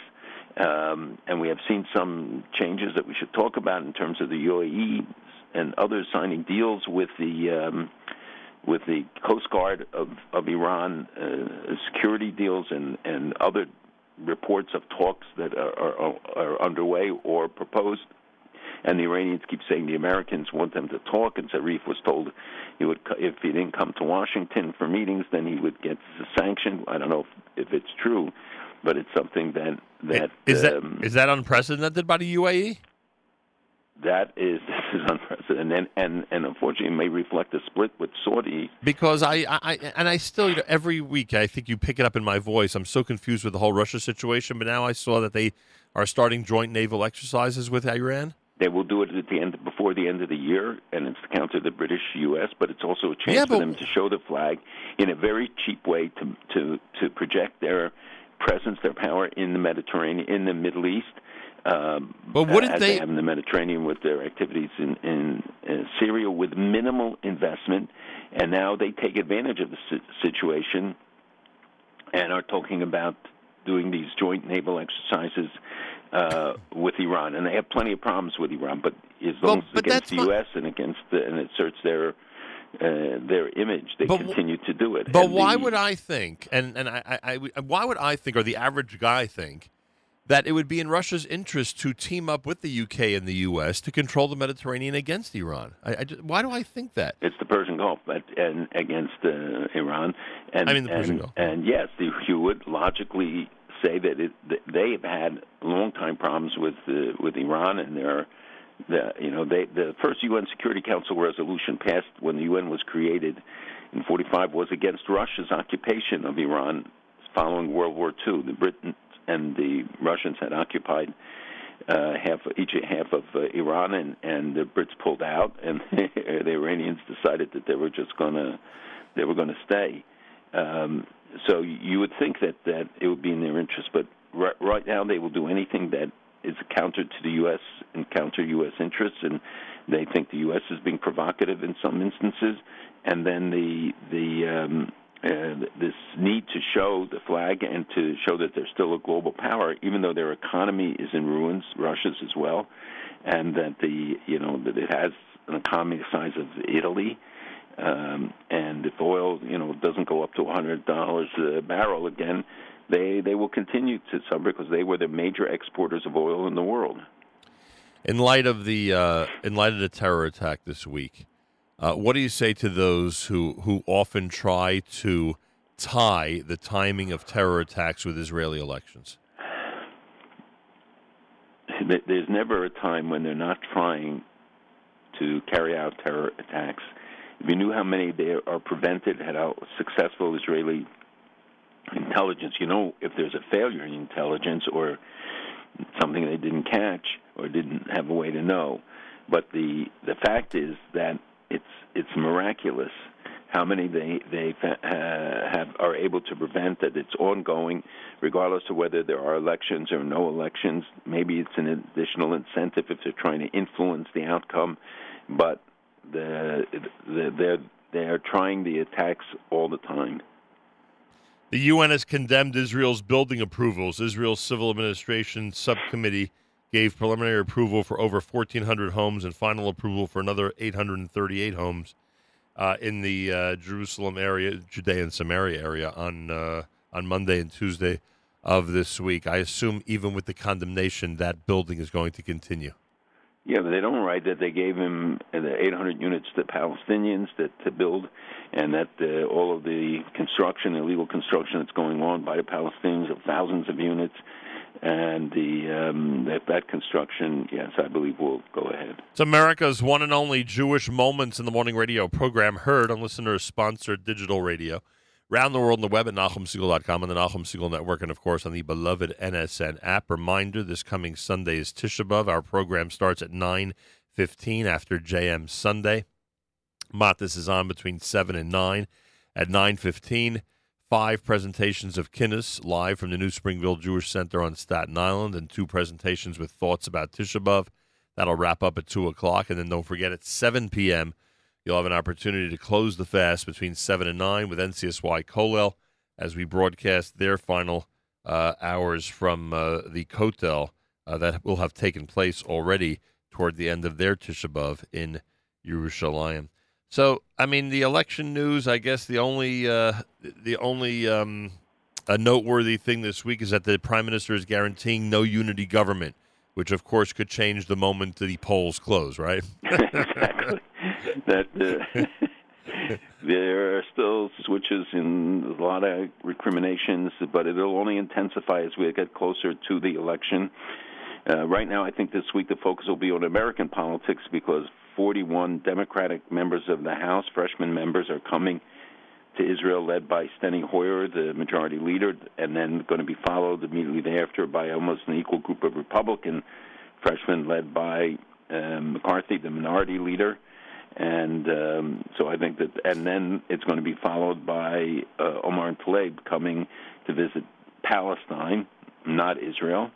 And I'm sure that the media is going to make a circus out of that. I would hope that they would ignore it and let them talk about the things we just discussed, the real conditions on the ground and who's responsible for this. You saw this story about, I think it was a JC group that was taken on a tour, and it was publicized about, visiting in Hebron and talking about this area, which they said was abandoned, and it was a business center.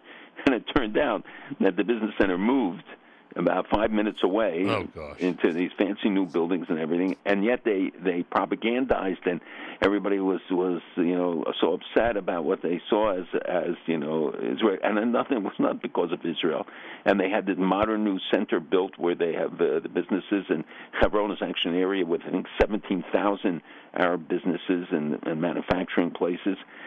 I mean, the distortions and misrepresentations just defy description and imagination, and you can either blow the top of your head off or you just keep fighting and trying to get the message out. Who takes the 41 freshman Democratic Congress members around Israel? They do, and this is an annual ritual now for freshman classes. The numbers, vary every year, but it's done in conjunction with the AIPAC Educational Fund. And it's a great opportunity because many of these people, many members of Congress, and people don't know, don't even have passports before they got elected. They've never traveled abroad. So for many of them, this is a chance to see the truth, and I think that's always Israel's strongest weapon.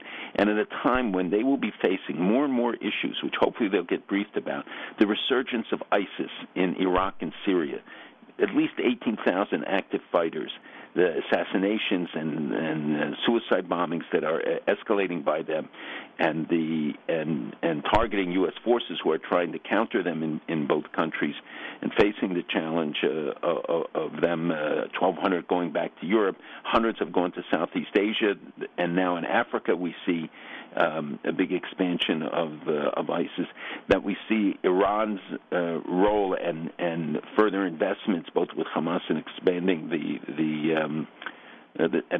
tensions escalating even against Russian bases carried out by forces in Syria, and then they go on a military exercise which has killed hundreds and 10,000 or more made homeless as a result of it. But again, something people rarely hear, and the heating up with Turkey on the border with the agreement with the U.S. to create that safe zone, which may have forestalled a full invasion and occupation by Turkey of a very large part, and going after the PKK, the Kurds, which they're still very devoted to doing. So the congressmen have to come there and see the true reality of what is happening on the ground with what Israel faces on the three borders that I mentioned earlier from Iran and from the other forces, and why Israel's role, and it's come out that Israel is helping the U.S. British task force in the Gulf, and while they don't patrol their intelligence, and they say other areas, according to the foreign minister, other areas in which they have been of assistance to them. I'm literally, as you are saying this, I'm reading the article about the opposition, about those who are trying to dissuade these freshman members of Congress from going. I would assume, based on the numbers, that was not a successful effort, right? And well, also, in the and of course there are objections that AIPAC sponsors it. But I also see that they are meeting with Abbas. It's not like they're not, Of course, they give him a full picture. Yeah, Israel has nothing to hide. Let him go and see Abbas. Ask him why he's paying for the murder of all these people, and his associations. But the trips are meant to be an opportunity to see the reality on the ground. It would not have credibility if they didn't, offer them the opportunity to see it, to see all sides, and to see what's really happening. Yeah, I got that. I know this is a domestic issue, but I just have to reiterate, after what we saw this past weekend, it would be completely irresponsible. I know you always make this point, but it's never made enough. It would be completely irresponsible for synagogue leaders not to be thinking very seriously right now about the high holidays and about, and the entire month of holidays that are upcoming, because we see what's going on now. And if one's synagogue is not prepared with the phones and, with the working phones near the rabbi and all the other different precautions that need to be taken, then it's completely irresponsible of both rabbinic and synagogue leadership. And I'm sure that was one of the first things you thought of when you heard about what happened this past weekend here. Of course, and we want to see much more done, this is the time to do it before schools start, before the people come back, and then everybody gets diverted into other things. That we saw the statistics from Britain where there was a record, again, 892 attacks against Jews, and a 10% increase in the first half of this year, and this is not verbal. This is talking about physical assaults and objects thrown and other things, and this is only the numbers that are reported and recorded. So we have numbers in the United States that echo that kind of increase, and we've already seen some university problems emerging. People have to learn to report. People have to press the police to identify it as hate crimes. People have to take the basic preventative steps, as you said, with the phone, with training people, with making sure the escape doors are open and working, which is, frankly, and people might think it's fundamental, but it's not the case, and it wasn't the case in the Pittsburgh synagogue. But they did an exercise a couple weeks before, and because of that, they were able to lead a lot of the people out through that exit down into the basement and out. That door had not been working before. So there's a lot of steps people can take and measures that they should take, especially about entry and about we don't want to restrict our institutions. We don't want our shuls to be hard to get into and unwelcoming, but at the same time, we have to use common sense. And if they want, they can call SCAN, the Secure Community Network, scnus.org, and get information, and there's a lot of stuff online for them as well. If you wonder if our listeners are paying attention, someone points out that, in fact, the Iran crisis resolution was the second resolution in the history of the United Nations. That apparently it was the first resolution that actually was voted on. That the first resolution before that was to establish a military staff committee, but that had no vote. So when you said it was the first, you meant the first that actually came to a vote in the UN. Nitpickers. You can say that again. It was still the first vote. Exactly. According to UN records, it's the first vote. I think that's hilarious. Jonathan Pollard, we know how the president has been regarding Israel issues. We know how he's been with the embassy. We know how he's been with statements, the Golan, et cetera, et cetera. Is it more likely now, especially with Pollard pleading for his parole to be lifted, is it possible the president will act? I would certainly hope so. He's talking about Governor Blagojevich and others getting pardons or considering pardons. Now that Jonathan has made his personal plea and many pleas on his behalf, which so far have not been heard, it's ridiculous that he is living with such restrictions and with the illness of his wife. Right. And that she has cancer and that it may be advanced, that he has let him live his life and their lives together.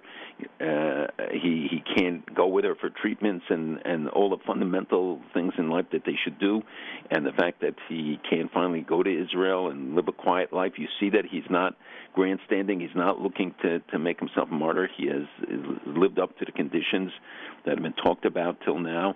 I hope that that the president will grant him it. Amen to that.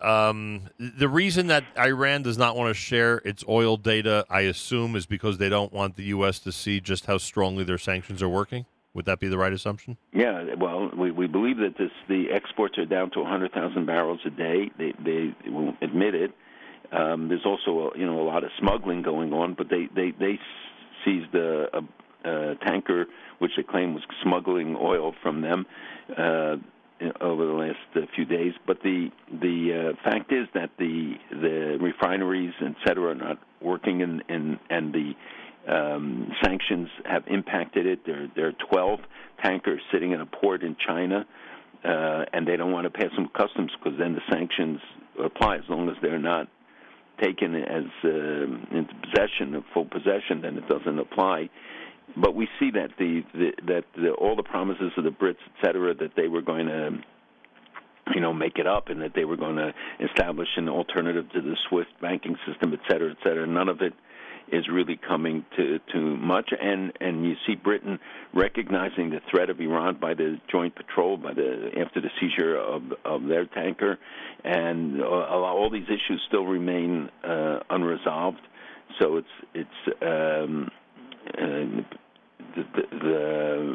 their failure to be transparent is not surprising at all. Yeah, that's for sure.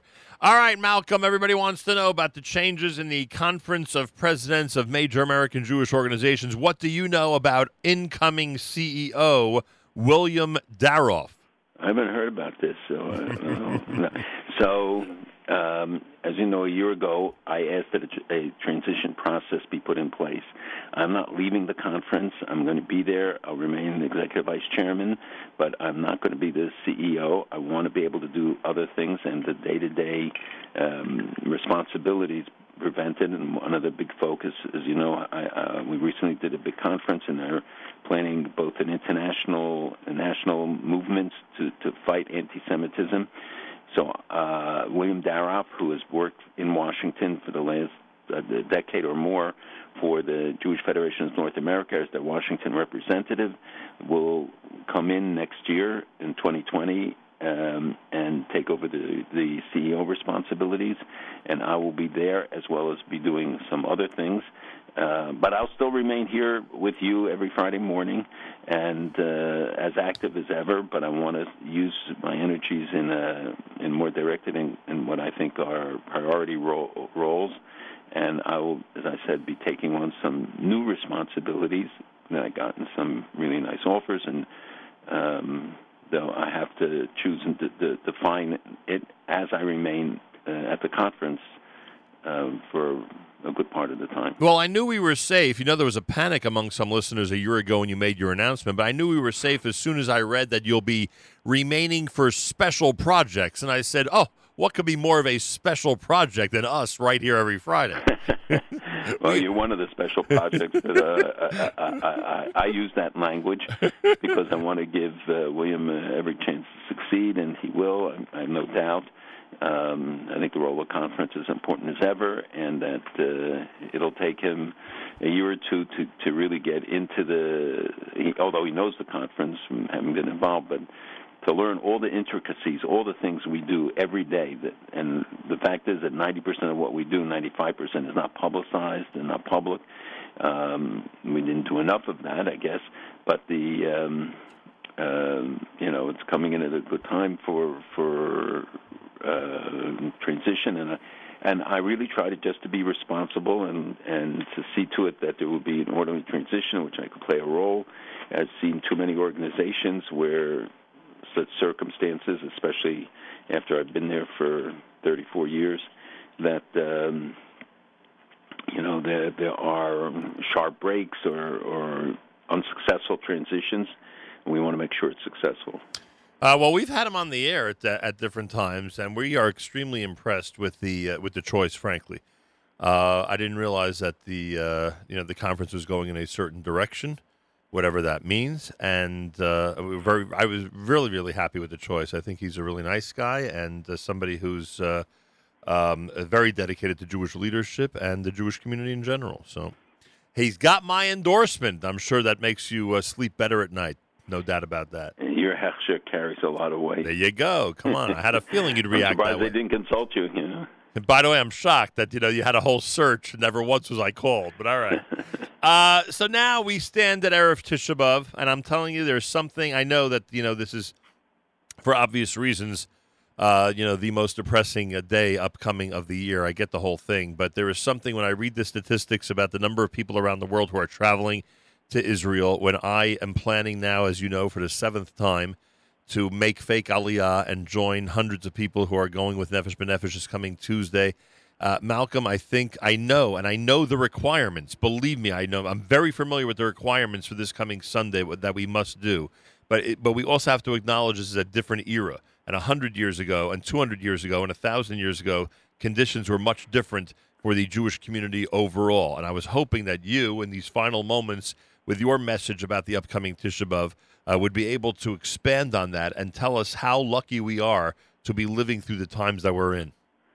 Well, I try to convey that message every week, even though we talk about the challenges and the negatives, to think that we have the ability to go to the Kotel, to stand at Rabbi, to be able to and have the freedom and all of the discoveries, even in the last few weeks, of related to Yerushalayim, related to the history of the Jewish people, from finding Gath, where Goliath came from, and the place where we believe that they fought, but also the towers. Every day as the excavation season sort of comes to an end, the archaeological seasons, and the revelations are so unbelievable at a time when the world is still trying to take Yerushalayim away.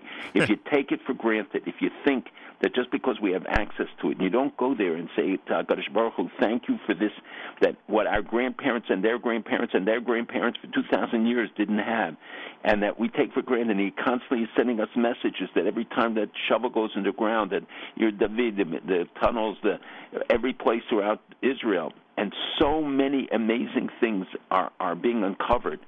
And it's too much to even document. I think there are 20,000 objects found every year. Wow. In these archaeological digs, and every one of them consistent with Tanakh. And we should think about how many opportunities to rebuild the Beis HaMikdash were lost because that Sinach Chinam continues, because of the internal divisiveness, because of the infighting, because when we're not united, we prevent the rebuilding of the Beit HaMikdash, and that people not take it for granted. I begged the people, I spoke to a leading Rosh Yeshiva about this, why that we don't teach in yeshivas about these amazing discoveries, that if you want the kids to believe and to see it, you can't argue with a rock. You can't argue with a Becca, the weight that they found, which says Becca on it, which was used to weigh they have shekel. The other discoveries, now that you can walk on the road all the way from Mei Shiloach, as the people did when they were Ola Regel 2,000 years ago and more. The discoveries going back even longer, as I said, to the time of David HaMelech, and a lot of things that people used to paint as mythology. All of a sudden, we see more and more evidence coming up, which demonstrates that there was a kingdom of David, and that all of the stories that sometimes people would say, well, we don't have archaeological proof of it. All of a sudden, we do, and it doesn't create the kind of excitement and appreciation. And that Tisha B'Av should be a day of mourning. We mourn the losses, but we should also show Hakaras HaTov and say, how do we make sure that next year when we come together, we will know that we have helped rebuild it, and that we have reached out, that we make sure that Har HaZeitim is secure, that people help the efforts which are coming here from America, from the International Committee, to make sure that all of the places that are so critical, because Mashiach is supposed to come through Har HaZeitim, and I really believe at the Mount of Olives, that he would have come there and see the conditions and said, this is how you took care of it, and turn around. Wow. But now, I think because of those efforts, and hopefully people will continue to support that and many other things, to bring home the message and teach the kids about it. Take the time to teach the kids, because you won't have to worry about their belief in their emunah if you show them the concrete proof. And I want to add that if in fact the ultimate dream was to see Jerusalem become the center of the world, these numbers of people who are coming from everywhere on the globe to visit, to be in Jerusalem and the rest of Israel for as long as possible, and make it their business, from all backgrounds and all religions. Make it their. Did you read that article that how everybody in the Arab countries, this woman who came from Syria, everybody, how she said every single person in the Arab countries would love to spend some time in Israel. From Saudi Arabia. From Saudi Arabia, yeah. I apologize, Saudi Arabia. I mean, we have to think about what those who are not Jewish are saying about Jerusalem and are saying about Israel. We should have the same passion that they have. And look at the number of Christians or Jews who come to visit Israel. Yeah. And 150,000 Chinese, 100,000 Indians. I mean, the numbers and the statistics are amazing. But some of the numbers still about the percentage who have visited from America, etc. Birthright has helped it, but it has to be a sustained educational and ongoing effort and connection, and hopefully that we will see that this year. Wish you an easy fast. We'll speak, please God, next week. Be well. Malcolm Hoenlein, Executive Vice Chairman of the Conference of Presidents of Major American Jewish Organizations. Friday morning, Erev Shabbos Parshas Devarim, Erev Shabbos Chazon. Candlelighting 742 in New York. This time each and every Friday, every Erev Shabbos, with great pleasure, we present Rabbi Benjamin Yudin, spiritual leader of Congregation Shomrei Torah in Fair Lawn, New Jersey, to address the entire listening audience concerning the Torah portion of the week. Good morning, Rabbi Yudin. Good morning, Nachum. Good Erev Shabbos, everybody. Tomorrow we have the privilege of reading Parshas Devarim. We start the fifth book of the Torah. According to the Chinuch, Devarim contains two mitzvos, both restrictions related to judges in Israel. The Shabbos has the designation of taking its name from the Haftorah, Chazon Yeshayahu, the beginning of the book of Yeshayahu that we read as the Haftorah, and it is the Shabbos before Tish'a B'Av, and this year, because Tish'a B'Av is tomorrow on Shabbos and we fast on Sunday, there's really a very interesting machlokes between the Mechaber, Rav Yosef Karo, and Ramah, the Rav Moshe Isserlis, as to how to look upon tomorrow, this Shabbos. Rav Soloveitchik, Zechrono Livracha, explained it in the following way. When the rabbis instituted Tisha B'Av, and according to the calendar, Tisha B'Av can fall on a Tuesday, Thursday, or Shabbos. When Tisha B'Av is on a Shabbos, do we say that it's certainly on the calendar is the 9th of Av, but do we say that all of the laws of the 9th of Av are pushed off to the 10th of Av, and therefore none whatsoever on this Shabbos, in which case Devarim Shebetzina, literally marital relations, would be permissible, and that is the opinion of the Mechaber for Sfardim. However, Ashkenazim follow the opinion of the Ramah that says tomorrow, this Shabbos is Tish'a B'Av, and it has the tone and behavior of Tish'a B'Av in the sense that Dvarim Shebetzina are applicable, and therefore a married couple are not to engage in marital relations tonight, because it is technically the night of Tisha B'Av. It's Tisha B'Av tomorrow, but we don't fast. Now, interesting, not only don't we not fast tomorrow, but there is no Su'uda HaMafsekes, there is no meal before the fast, and more important, if one wanted to, at his Shalosh Su'udos, at his Shalashudis tomorrow, they could have meat and they could drink wine. There is no halacha that one has to eat that hard-boiled egg, sitting low, etc. If you like a hard-boiled egg and you like it for Shalashudis and you eat it every week, go right ahead and have it tomorrow. So just be aware that this is interesting, the nature or how to look upon this Shabbos. I'd like to first review some of the laws of Tish'a B'Av, and then a little bit of a machshava as to how to look upon this day. So the 5 inuyim, restrictions of Yom Kippurim, apply to Tish'a B'Av. So therefore, eating and drinking, which is 1, and washing of the body, which is bathing, number 2, sicha, anointing the body, cosmetics, number 3, marital relations, number 4, and leather shoes, number 5, apply to Tish'a B'Av. And tomorrow night, Motzoi Shabbos, is one of the 2 nights during the year that the mikveh is closed. On this Motzoi Shabbos, Sunday, rinsing one's mouth using mouthwash is not permitted. And interestingly, regarding pregnant and nursing woman, so the Be'er Halacha quotes Rabbi Kiva Eger, who says that pregnant and nursing women don't have to fast this year because Tisha B'Av is pushed off a nidcha to Sunday. Rabbi Vadi Yosef rules for Sfardim the same way. However, Ashkenazic practice is that a pregnant or nursing mother should fast, but very, very important, no heroics. Namely, as soon as they feel discomfort, they should break their fast.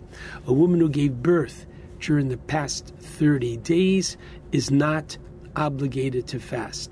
And if she does, she could and should stop fasting whenever she feels any weakness. One should not wash or immerse in water any part of the body, with the following exceptions. When you wake up in the morning, wash your hands negelvasa, right, left, right, left, right, left, and we wash until the knuckles. You rinse the water off your fingers with your fingers moist, put them through your eyes, clean them out, and that's it. Or at any time during the day, one could wash their hands if they get dirty, so you're not washing for pleasure, you're washing to remove the dirt. As well as we wash before davening. We wash after we use the bathroom. And if a person, a mommy, preparing food for her children on Tisha B'Av, she can wash the food, etc., even if her pecans are going to become wet in the process. You should not wash dishes on Tisha B'Av this Sunday, even if they were used on Shabbos and you didn't have the opportunity Fashtitzach on Shabbos to wash them, so wait until after Tisha B'Av. Okay, now, one who must eat on Tisha B'Av and they wish to have bread, they certainly should wash their hands in the usual way before having bread. If a person perspires heavily, they can use deodorant on Tisha B'Av. All other beauty aids, cosmetics, may not be applied. Hair combing is permissible. Sunbathing on Tisha B'Av is prohibited. Leather shoes covered with leather may not be worn. Now, children boys under 13, girls under 12, who al pi din are not obligated to fast. Now, whereas when it comes to Yom Kippur, we train our children a year or two beforehand. Why? Because, please God, they will be fasting Yom Kippur all their life. There's no chinuch for Tisha B'Av, because we pray that if we are going to fast this year, it's going to be the last one. When it comes to sleeping, please God, tomorrow evening, on the night of Tisha B'Av, one should not sleep in the usual way, but to try to do so in a less comfortable way. If you usually use 2 pillows, then try with 1, etc. And until midday on Tisha B'Av, one should sit low on the ground or on a stool less than 12 inches high. Now let's talk for a second and let's try to understand why it is that at Chatzos, which is 1 o'clock this Sunday, why things change. So there is a very interesting Tehillim whereby the Tehillim says Mizmor la'asaf.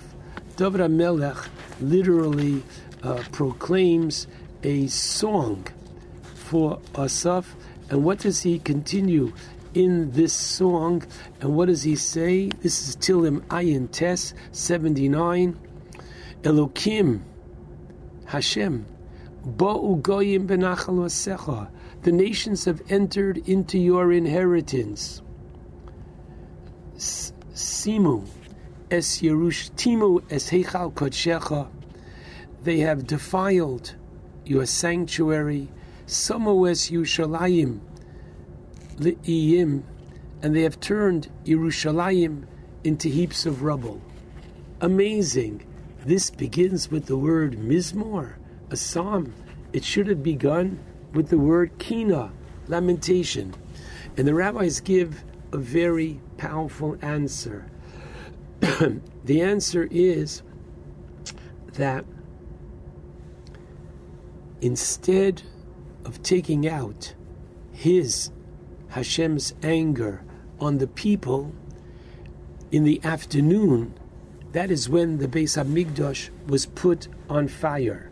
So his anger was directed towards a building and not towards the people. We're able to see even in our suffering, we're able to see that silver lining, and therefore at Chatzos you get up. And interestingly, the rabbis teach us, based upon the familiar pasuk that we're going to recite in our Shachris tomorrow morning, Bikudei Hashem Yesharim Misamchei Lev. The teachings of Hashem are just, and they literally gladden the heart. There is joy in studying Torah. And forgive me, if you don't always feel that joy, then Tisha B'Av is to remind us that something is missing. So, our learning of Torah on Tisha B'Av is to be specifically geared to those parts of the suffering of our nation, such as the book of Eicha, such as the book of Eov, Job, the parts of the Navi Jeremiah, right, Yirmiyahu, whereby he speaks of the unfortunate tragedies that are going to occur to the Jewish people. The third chapter of the Gemara Moed Katan, and the fifth chapter, parts of the fifth chapter of the Gemara Gittin. Okay, again, in the Gemara Gittin, it is page Nun Vav, 56a through 58a, and the account of the destruction of the Beis HaMikdash in the Gemara Sanhedrin, Kuf Dalid, Amud Aleph and Amud Beis, 104a and 104b. And even these Gemaras and permissible parts to study should be studied without an in-depth going through it, which that too could give us, quote-unquote, that joy. One should not learn with children, but tell them stories of the Churban. Tell them, unfortunately, what we're missing. Writing should not be done on Tisha B'Av until Chatzos. Housework should not be done on Tisha B'Av. After Chatzos, you can make the beds. Business should certainly not be conducted from tomorrow night until Chatzos, because we don't want a Hesach Hadas. We don't want a person to be deflected and take his mind away from what Tisha B'Av is supposed to be. And if there is a Hefseid Meruba, if there is a significant, extensive financial loss, then discuss it with your rabbi that the business could be done after Chatzos on Sunday. We don't greet one another on Tisha B'Av. And if someone does extend greeting, we respond in a solemn way. Tomorrow night, a simple thing, by not saying good night on the night of Tisha B'Av, makes a roshem. Exchanging gifts on Tisha B'Av is prohibited. And even a walking in a public area, okay, should not be done on Tisha B'Av in the afternoon, okay, and before Chatzos, when one should not prepare the meal for what's going to be eaten after the fast until after Chatzos. When there is a bris on Tisha B'Av, so it's done after Kinos, the moyel, the sandik, the father, mother may all change into Shabbos clothes after Kinos. They still can't wear leather shoes, and after the bris, they take off their Shabbos clothes. And the meal for the bris is eaten at night. Now, in the shul tomorrow night, the paroches covering the aron is either removed or pushed to the side. After Shmona Esrei of Ma'ariv tomorrow night, Tiskabil is recited during Kaddish, but after Eicha until Mincha on Sunday afternoon, Tiskabil is omitted when Kaddish is recited. After Eicha, the prayer of Uvalet Sion is recited, beginning with the Ato Kadosh. Now, this year, because Tisha B'Av is observed on Sunday, V'hi Noam and V'yiten Lecha are omitted from the Ma'ariv tomorrow night. Kriya Shema and Kriya Shema Shel Mita are recited tomorrow night. On the morning of Tisha B'Av, Sunday morning, talis and tefillin are not worn, right? During Shacharis, they are put on for Mincha. Interestingly, there's the demarcation. We treat Tisha B'Av morning as if it had the status of Avelis Yom Rishon, the first day, the most intense time of the morning, when an Avel, Lo Aleinu, does not put on their tefillin. And we do not kiss the talis katan is put on in the morning with the bracha, but we do not kiss the tzitzis during Kriya Shema, during Shacharis. All the korbanos that are usually said daily and Mizmor Lesoda are recited. The following tefillos are omitted on Tisha B'Av.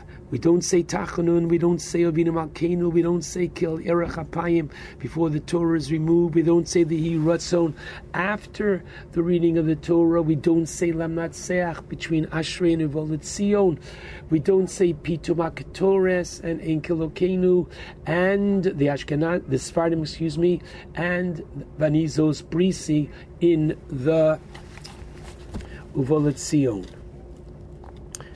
And in the Shmona Esrei, the Chazan, in the repetition of Shmona Esrei, does not say at Shacharis Birkas Kohanim. Okay, it is recited at Mincha. Tehillim should not be recited on Tisha B'Av, even for a sick person. The Kriyas HaTorah this Sunday morning of Kisolid Banim Ufnei Banim and the Haftorah of Asof Asifim is the designated Kriyas HaTorah for Tisha B'Av. No Misha Beirach is said accompanying the reading of the Torah unless it is for a sick person. After the Torah reading, the Torah is returned to the Ark. The recitation of Kinos commences. Now, listen carefully. We really should appreciate the fact that today ArtScroll and others have really enhanced the recitation of kinos, which is very challenging, written in a flowery Hebrew, and now it opens up the door for our understanding of the various kinos which talk about the loss of the Beis Hamikdash and the other sorrows, tragedies that occurred to the Jewish people, the decimation of the Jewish communities in Germany, in Mainz, and other cities in Germany, the Crusades, the burning of the Torah in France, and leading up, Lo Aleinu, to the Holocaust. All this is now much more available, understandable, and so ideally one should stay in the Beis HaKnesses, or if necessary at home, and recite kinos sitting low until Chatzos, which is 1 o'clock. In the afternoon, if you can, it's appropriate to visit a Jewish cemetery, and even, they say, if not a Jewish cemetery, just to go in a little bit to a non-Jewish cemetery to remind us of, unfortunately, the many, many tzaros. The talis and tefillin are worn at mincha time, okay? It's preferable for those who put on tefillin Rabbeinu Tam not to put them on Tisha B'Av. The Shir Shel Yom is recited at mincha time.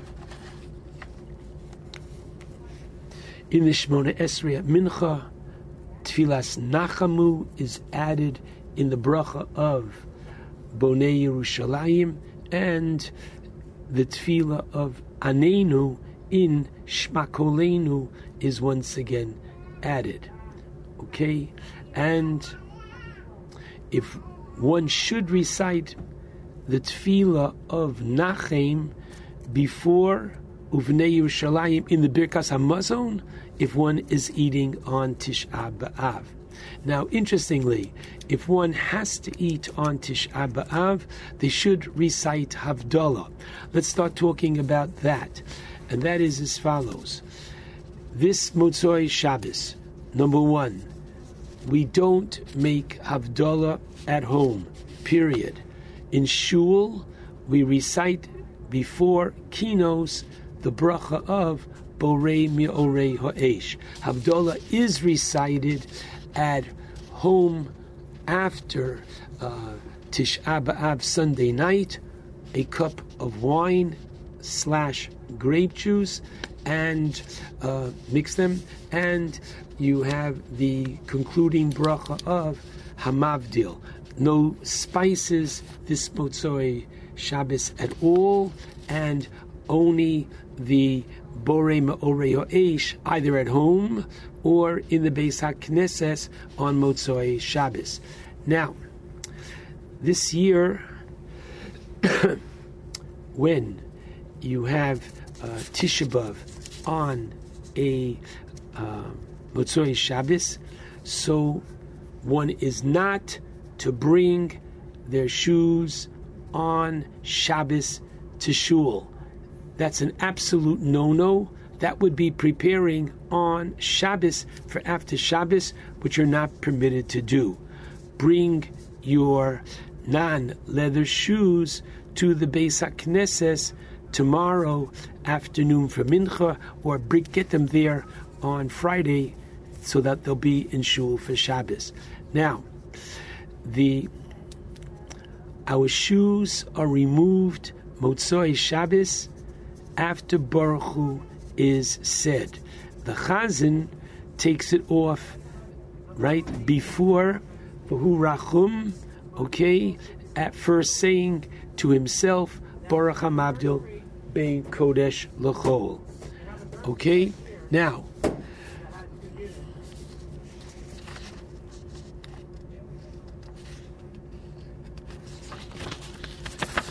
As I mentioned before, remember there is no Seuda HaMafsekes this year, and if one wanted to, one could have even meat and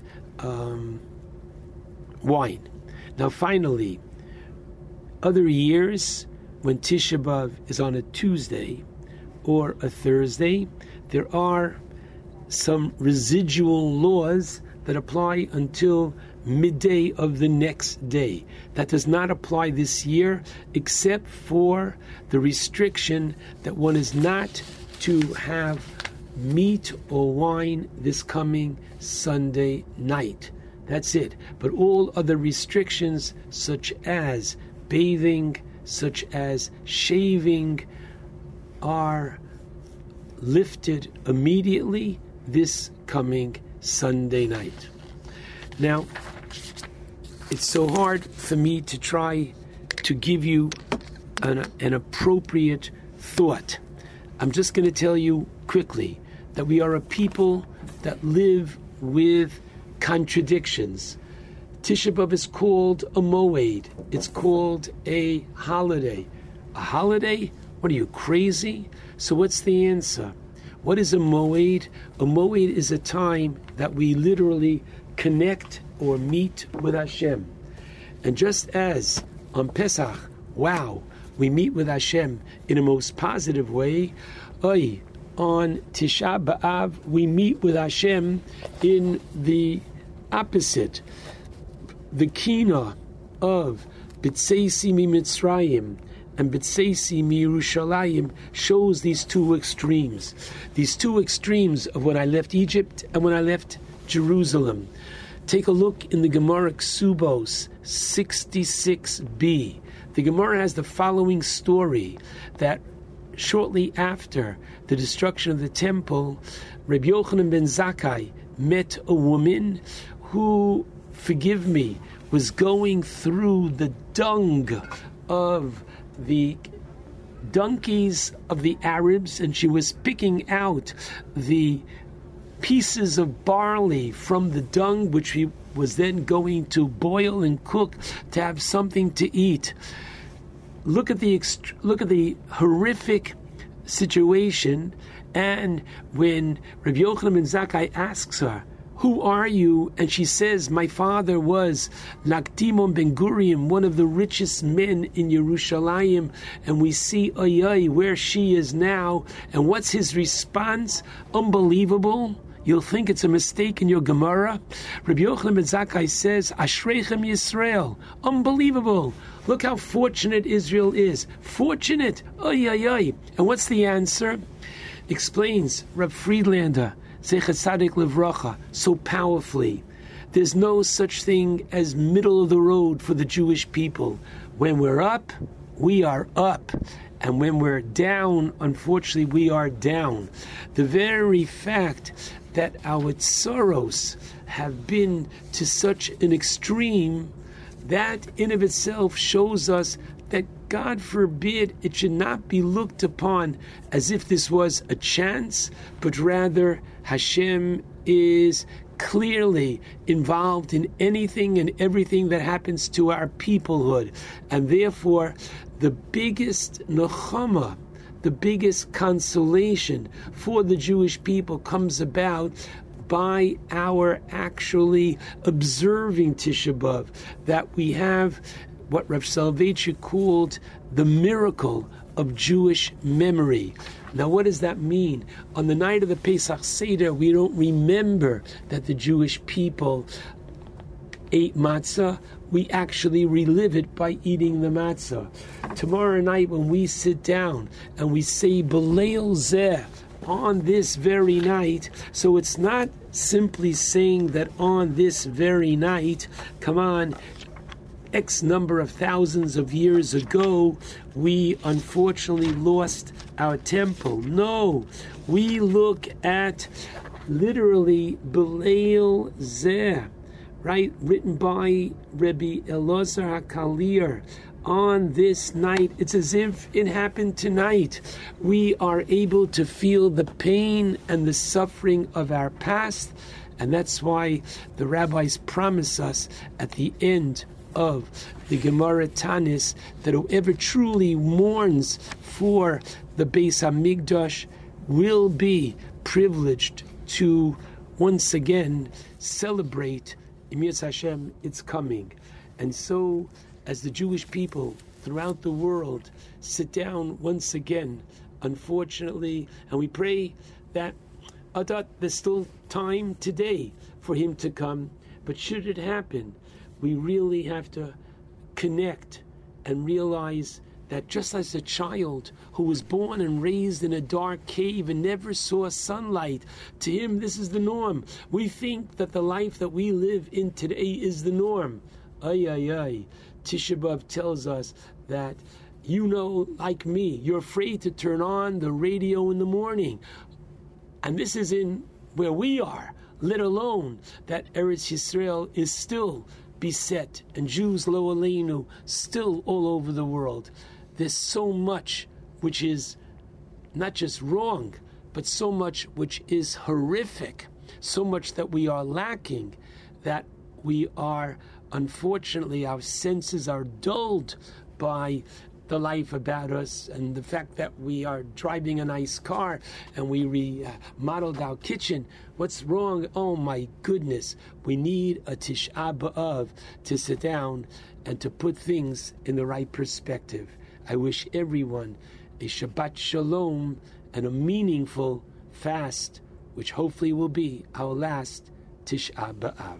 JM in the AM, Friday morning, Erev Shabbos. My thanks to Rabbi Yudin. And of course, as we mentioned last week, Rabbi Yudin just got up from Shiva a couple of days ago from the passing of his sister. So our condolences, of course, to him and his entire extended family. Friday morning on this Erev Shabbos Parshas Dvarim, Erev Shabbos Chazon, candlelighting at 7:42. A reminder that Sunday we will be at the New Springville Jewish Center. Join us for the Kinnis and Thoughts about Tisha B'Av in 7 beautiful presentations, which will begin at 9:15 in the morning Eastern Time from the New Springville Jewish Center on Staten Island. Again, it starts at 9:15 in the morning Eastern Time. You can see the whole thing at NachumSegal.com. You can hear it on the NSN app. You can hear it, of course, on our listen line, so make sure to be tuned in on Sunday and have a meaningful Tisha B'Av. Toward the end of the fast, you'll be inspired as we close our broadcast between 7 and 9 p.m. with NCSY Kolel from the Kotel Maravi, from the Western Wall. So both at the beginning and middle of the day and at the end of the day, you have an opportunity to have a very inspiring Tisha B'Av. Also, don't forget, Mincha at the Isaiah Wall, across the street from the UN, 1st Avenue, 43rd Street. It all begins at 2 p.m. Make sure you bring your talis and tefillin and a siddur and get ready for a full Mincha with Torah reading, etc. That is on Sunday on Tisha B'Av. And a reminder, as Rabbi Yudin said, get your Tisha B'Av shoes ready before Shabbos so you have them for tomorrow night. Time to say good Shabbos with Journeys at JM in the AM.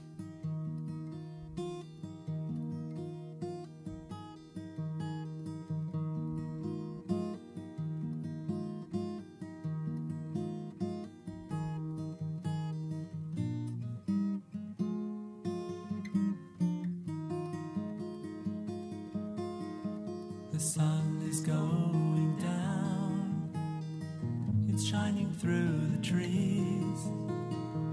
Another week's gone by, become a memory. So throw away your hammer, there's nothing left to do. Go on home and find a gift that's waiting there for you. Oh, it's time to say good Shabbos, 'cause all your work is done. Gonna spend a day together with the Holy One. Say a special blessing on a cup that's filled with wine. Man and his Creator, it's a very special sign. Your candle candles will be burning. They'll fill your home with light, singing songs of Shabbos well into the night. So throw away your hammer, there's nothing left to do. Go on home and find a gift that's waiting there for you. Oh, it's time to say good Shabbos, 'cause all your work is done. Gonna spend the day together with the Holy One. Say a special blessing on a cup that's filled with wine. Man and his Creator is a very special sign.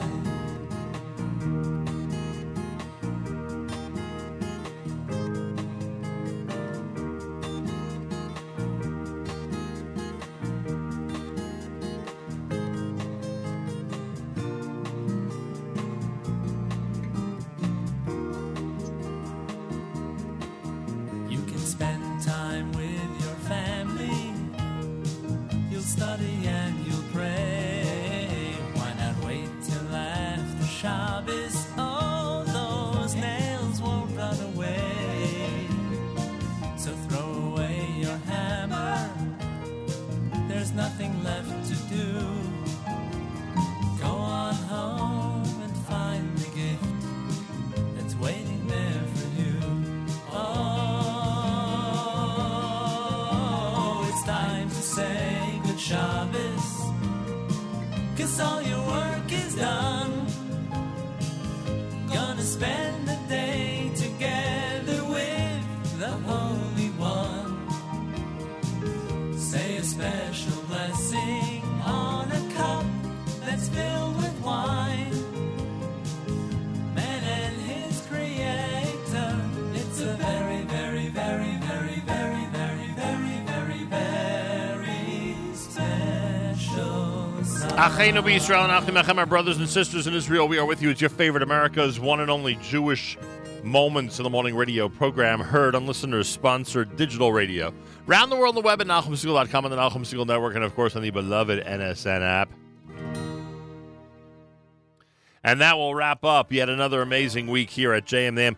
Don't forget, Matis has JM Sunday between 7 and 9 on Tisha B'Av morning. 9:15, our presentation for the new Springville Jewish Center on Staten Island. 7 p.m., NCSY Kollel, all on the NSN app. And, of course, Monday morning we're back with Mordechai Shapiro live in the studio here at JM in the AM. Tuesday we travel to Israel. Wednesday's JM in the AM will be from the plane with Nefesh B'Nefesh. How amazing is that? Have a fabulous Shabbos, an easy weekend, and certainly an easy fast, and a meaningful Tisha B'Av. Till Monday, Nachum Segal reminding you, remember the past, live the present, and trust the future.